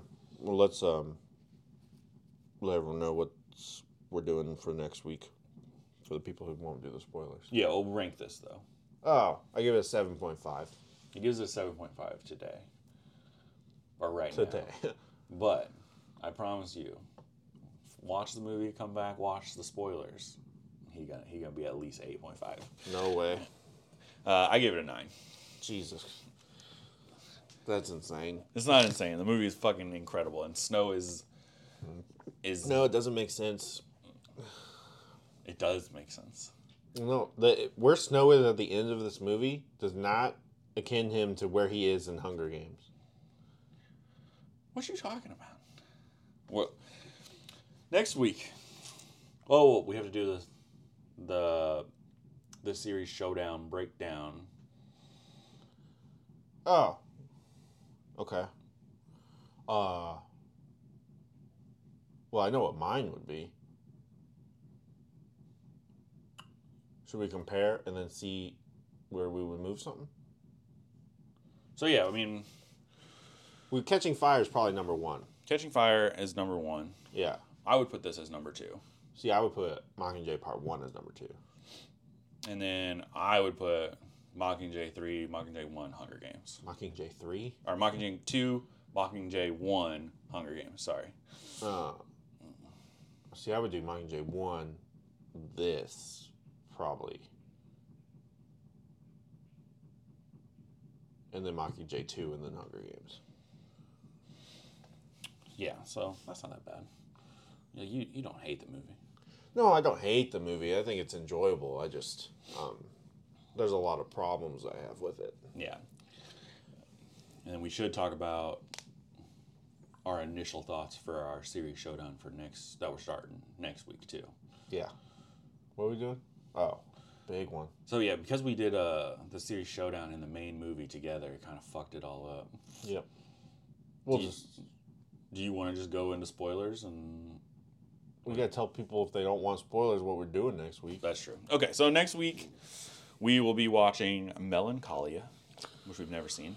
Correct. The main movie will be Godzilla -1, and the series showdown we will be doing The Hobbit and The Lord of the Rings. We will be watching chronologically, not release date. We'll be watching The Hobbits first. Yeah, Hobbits first. We're gonna do two movies a week. Yeah, will that be weird once we get to we'll watch Battle of Five Armies and then The Lord of the Rings, the first one? Do you think that's weird? I think it's a little weird, but I think spending 3 weeks on The Hobbit is a long time too. Yeah. Well, we could do a 2-1, 2-1. Like, watch the first two Hobbits. I don't think it's that weird to do The Hobbit and Fellowship. Yeah, I guess not. It'd be fun to talk about the different tones. Yeah. So, yeah, we'll do that. Since we're starting a new series next week, what are your thoughts on this series before you rewatch it? I mean, this is the reason when we come up with these ideas to watch it. This one was just because, I don't know if I've watched Lord of the Rings this year, because it's my once a year viewing. So I was like, well, let's just get that. Let's just watch that. Yeah. Incredible. Have a absolute blast watching them. I even have fun watching 2 of the 3 Hobbits. Yeah. I'm actually excited to watch Five Armies again, just to maybe hopefully like it better, or maybe worse. We'll see. Yeah, or just sit down and be in the right mindset to just enjoy it. Yeah, I think that's one of the things. I've only rewatched all of the Hobbit movies, so I watched them all in theaters, obviously, and I've only rewatched them like back to back one time, and it did help. Yeah. Especially when you know what you're going in for. But yeah, the Lord of the Rings are fucking they're classics. Yeah, like, they're I'm just gonna have amazing. So fun. That's just gonna be it's just gonna be a good time. Yeah, and I really do. I also enjoy the Hobbits 1 and 2, and I don't care that they're a little goofy, a little like the Hobbit was written for kids, and then the Lord of the Rings was not written for kids, and so for the movies to be a little bit like they're a lot more CGI, they're a little bit sillier. It's fine for me. Yeah. Well, I still think that Battle of Five Armies is going to be significantly lower than everything else. Like, obviously the Lord of the Rings aren't going to go below a fucking 8. There's no way. Oh, no. I'm not even sure they're going to go below a 9. Yeah, I don't think so either. Hobbits 1 and 2 are definitely going to stay, I think, an 8 or above for me. Yeah. But Battle of Five Armies might be a 7. It could even be lower than a 7. It's that bad. It's going to be fun to just see how bad it is, Yeah. I don't know if I've ever watched these movies like through a magnifying glass like I do for the show. Oh, either. Yeah. So that'll be fun. And we're going to watch the extended versions of everything.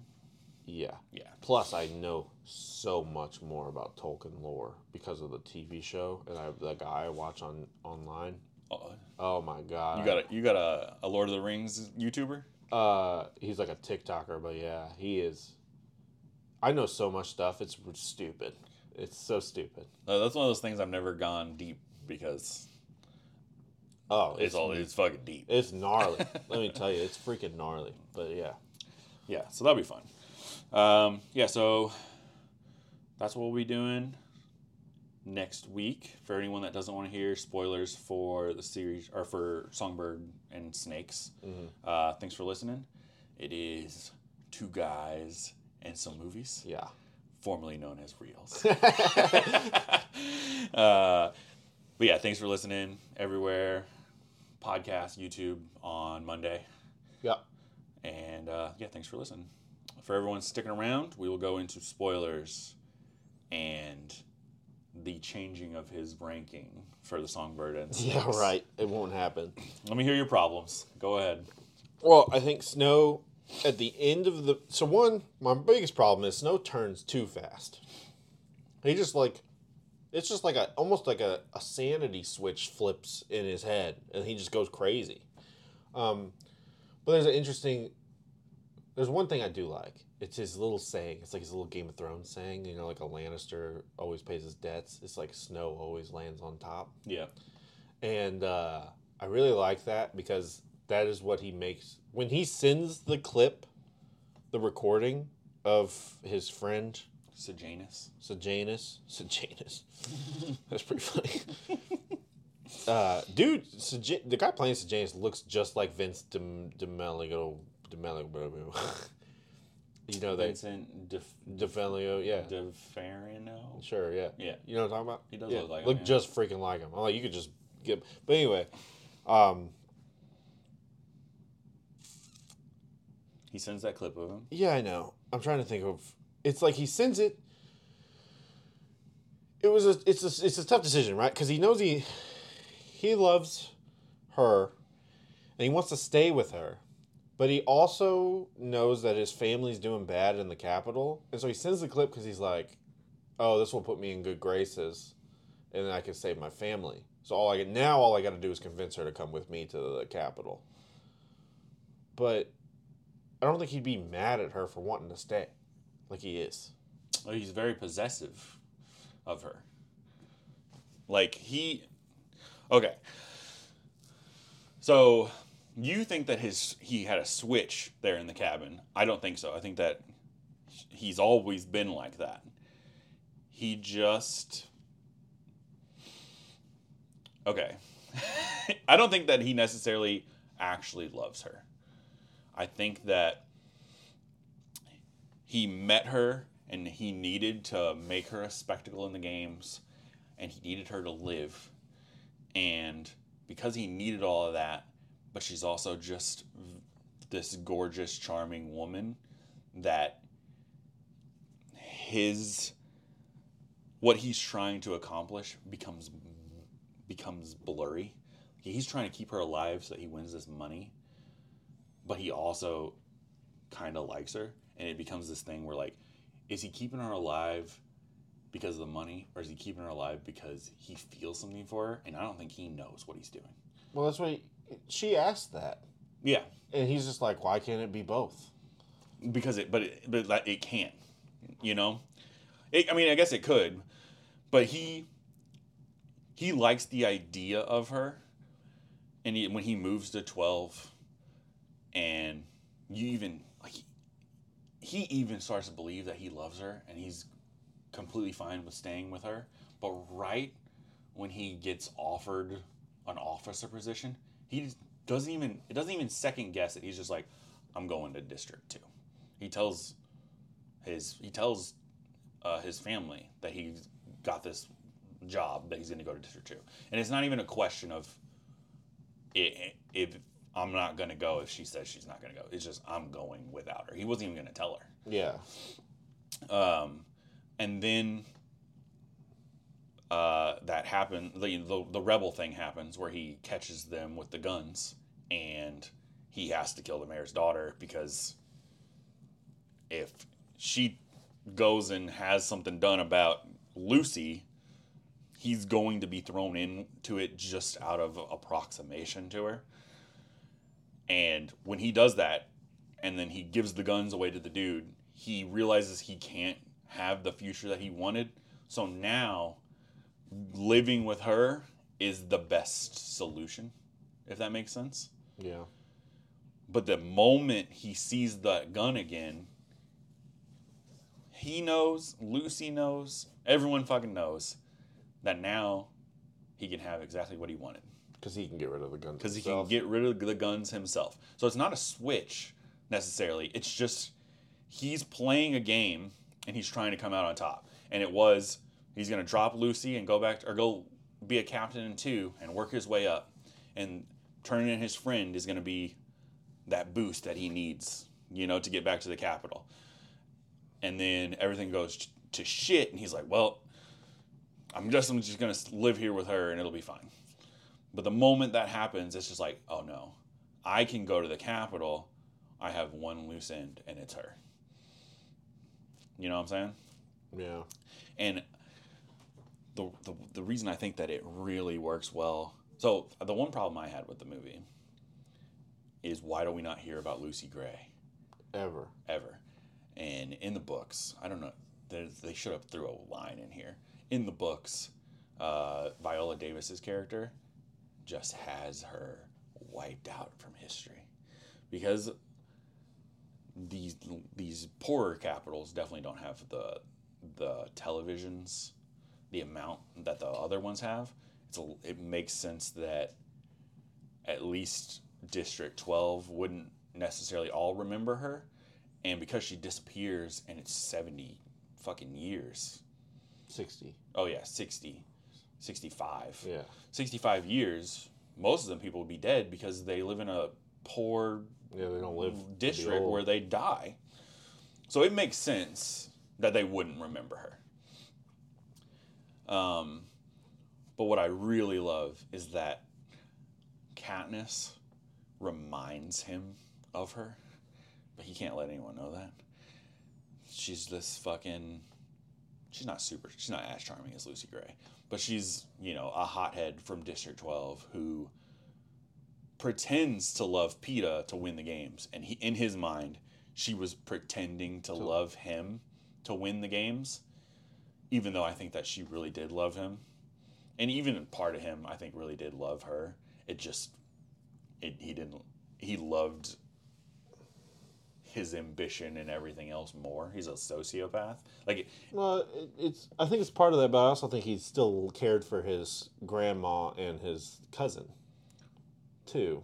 Well, I don't know, because even Tigress was like, you look like your dad. And it was like a disappointing, you look like your dad. Oh, yeah, because she said that his dad didn't have... what did she say about his eyes? There was no warmth in his eyes, or he was a cold-blooded. Yeah, his dad is an evil man. Yeah, he's the one that came up with the idea for the Hunger Games. Mm-hmm.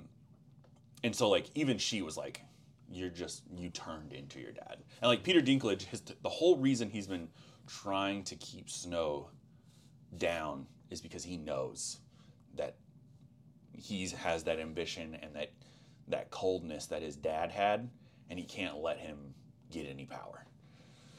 The whole time you're thinking Peter Dinklage is just against him, just to be against him, is he's trying to help people. He wants the games to end, and he knows that someone like Snow will keep it going. I really love all of that. I don't know why you didn't like that. And the hanging tree is written about him. Yeah, I know. So Katniss turning it into this fucking rebel song, it has to irk him to the core, and that's why he doesn't see Coin in the Hunger Games. That's why he's so focused on her.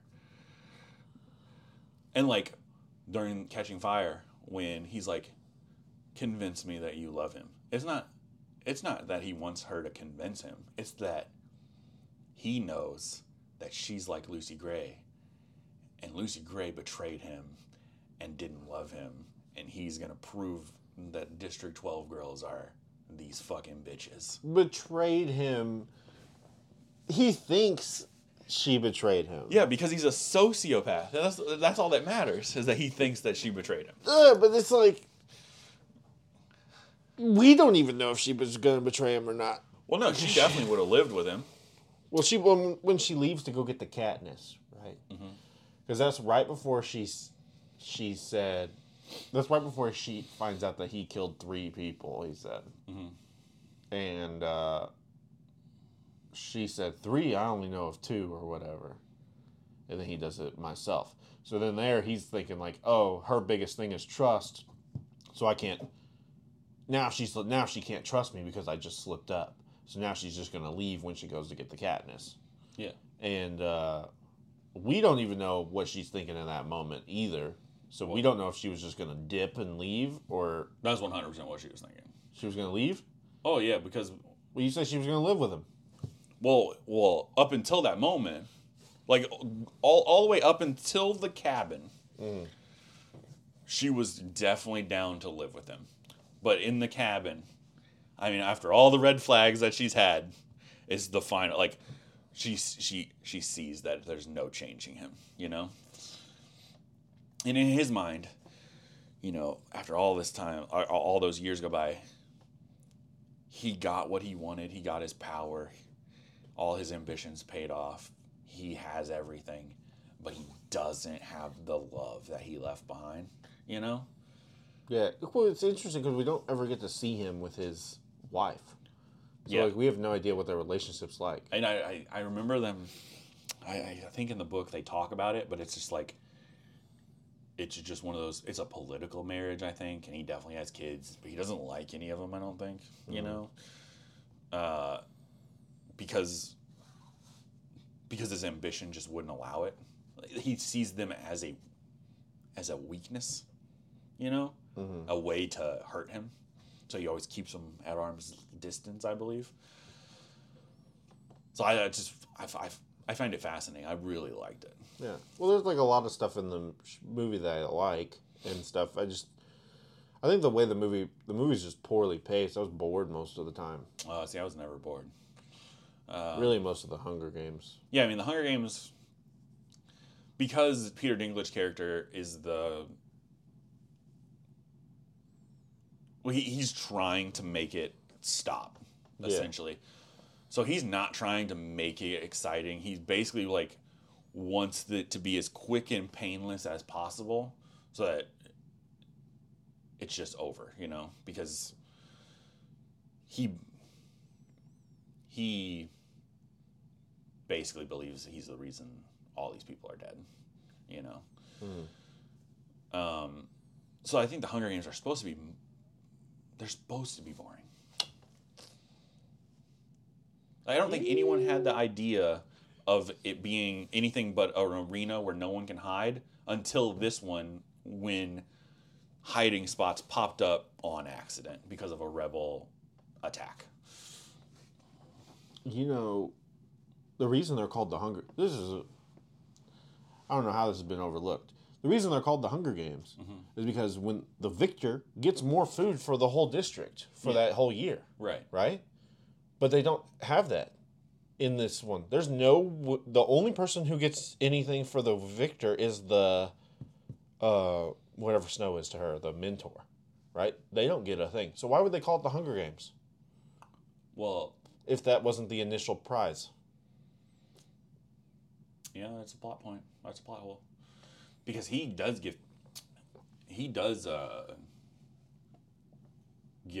says something about giving the district extra food for winning in this movie. Oh, he does? Yeah, but he was the first one to do it. Who was? Snow. Oh. He like, I know when she won or something, he says something about giving the victor extra food for something. Oh. But maybe it was just not important to this movie, and it was in all of them. Yeah, it's possible, but I feel like they say that they just don't win anything. Yeah, but I don't know. Who knows? I do like all your points, and like the fact that he's just always been. It's just something I didn't see. I was blinded by the love. Right. I guess I was blinded by his love for her. Yeah. So it was hard for me to see all the things. Yeah, I don't know. Like, I think they really did love each other. I just think that he loved the capital and the ambition more. The games. He loved... everything's a game to him his entire life. I would be excited to see a new movie where he's the new game maker. Yeah. I don't know if that's like historically that's what he becomes, but that's what it seems like. Viola Davis is like, you're going to be my protege. I'm pretty sure he is a game maker, and because he takes the games from what they are and turns them into what they become. He works his way up and literally gets, voted for president because of all that, because he's just so loved in the Capitol. Yeah, and another thing from this movie is that they should make a movie. What happens between him and Tigress? Well, I think we saw it. I think it just he becomes his dad, and they just drift. You really think so? Yeah. Dang. Yeah, it's crazy, isn't it? Yeah. But yeah, I don't know, man. I just kept thinking about things and how she correlates with Katniss and how Katniss and Peter's relationship correlated with hers and Snow's, and it's good. So I really liked it. Yeah. I'll go up to 8. I'll go up to an 8. 8.5? 8.5? Yeah, maybe on a second watch. Exactly. Maybe when I can notice I told you. Yeah. I told you. Yes, that's everything. So yeah, next week, Melancholia.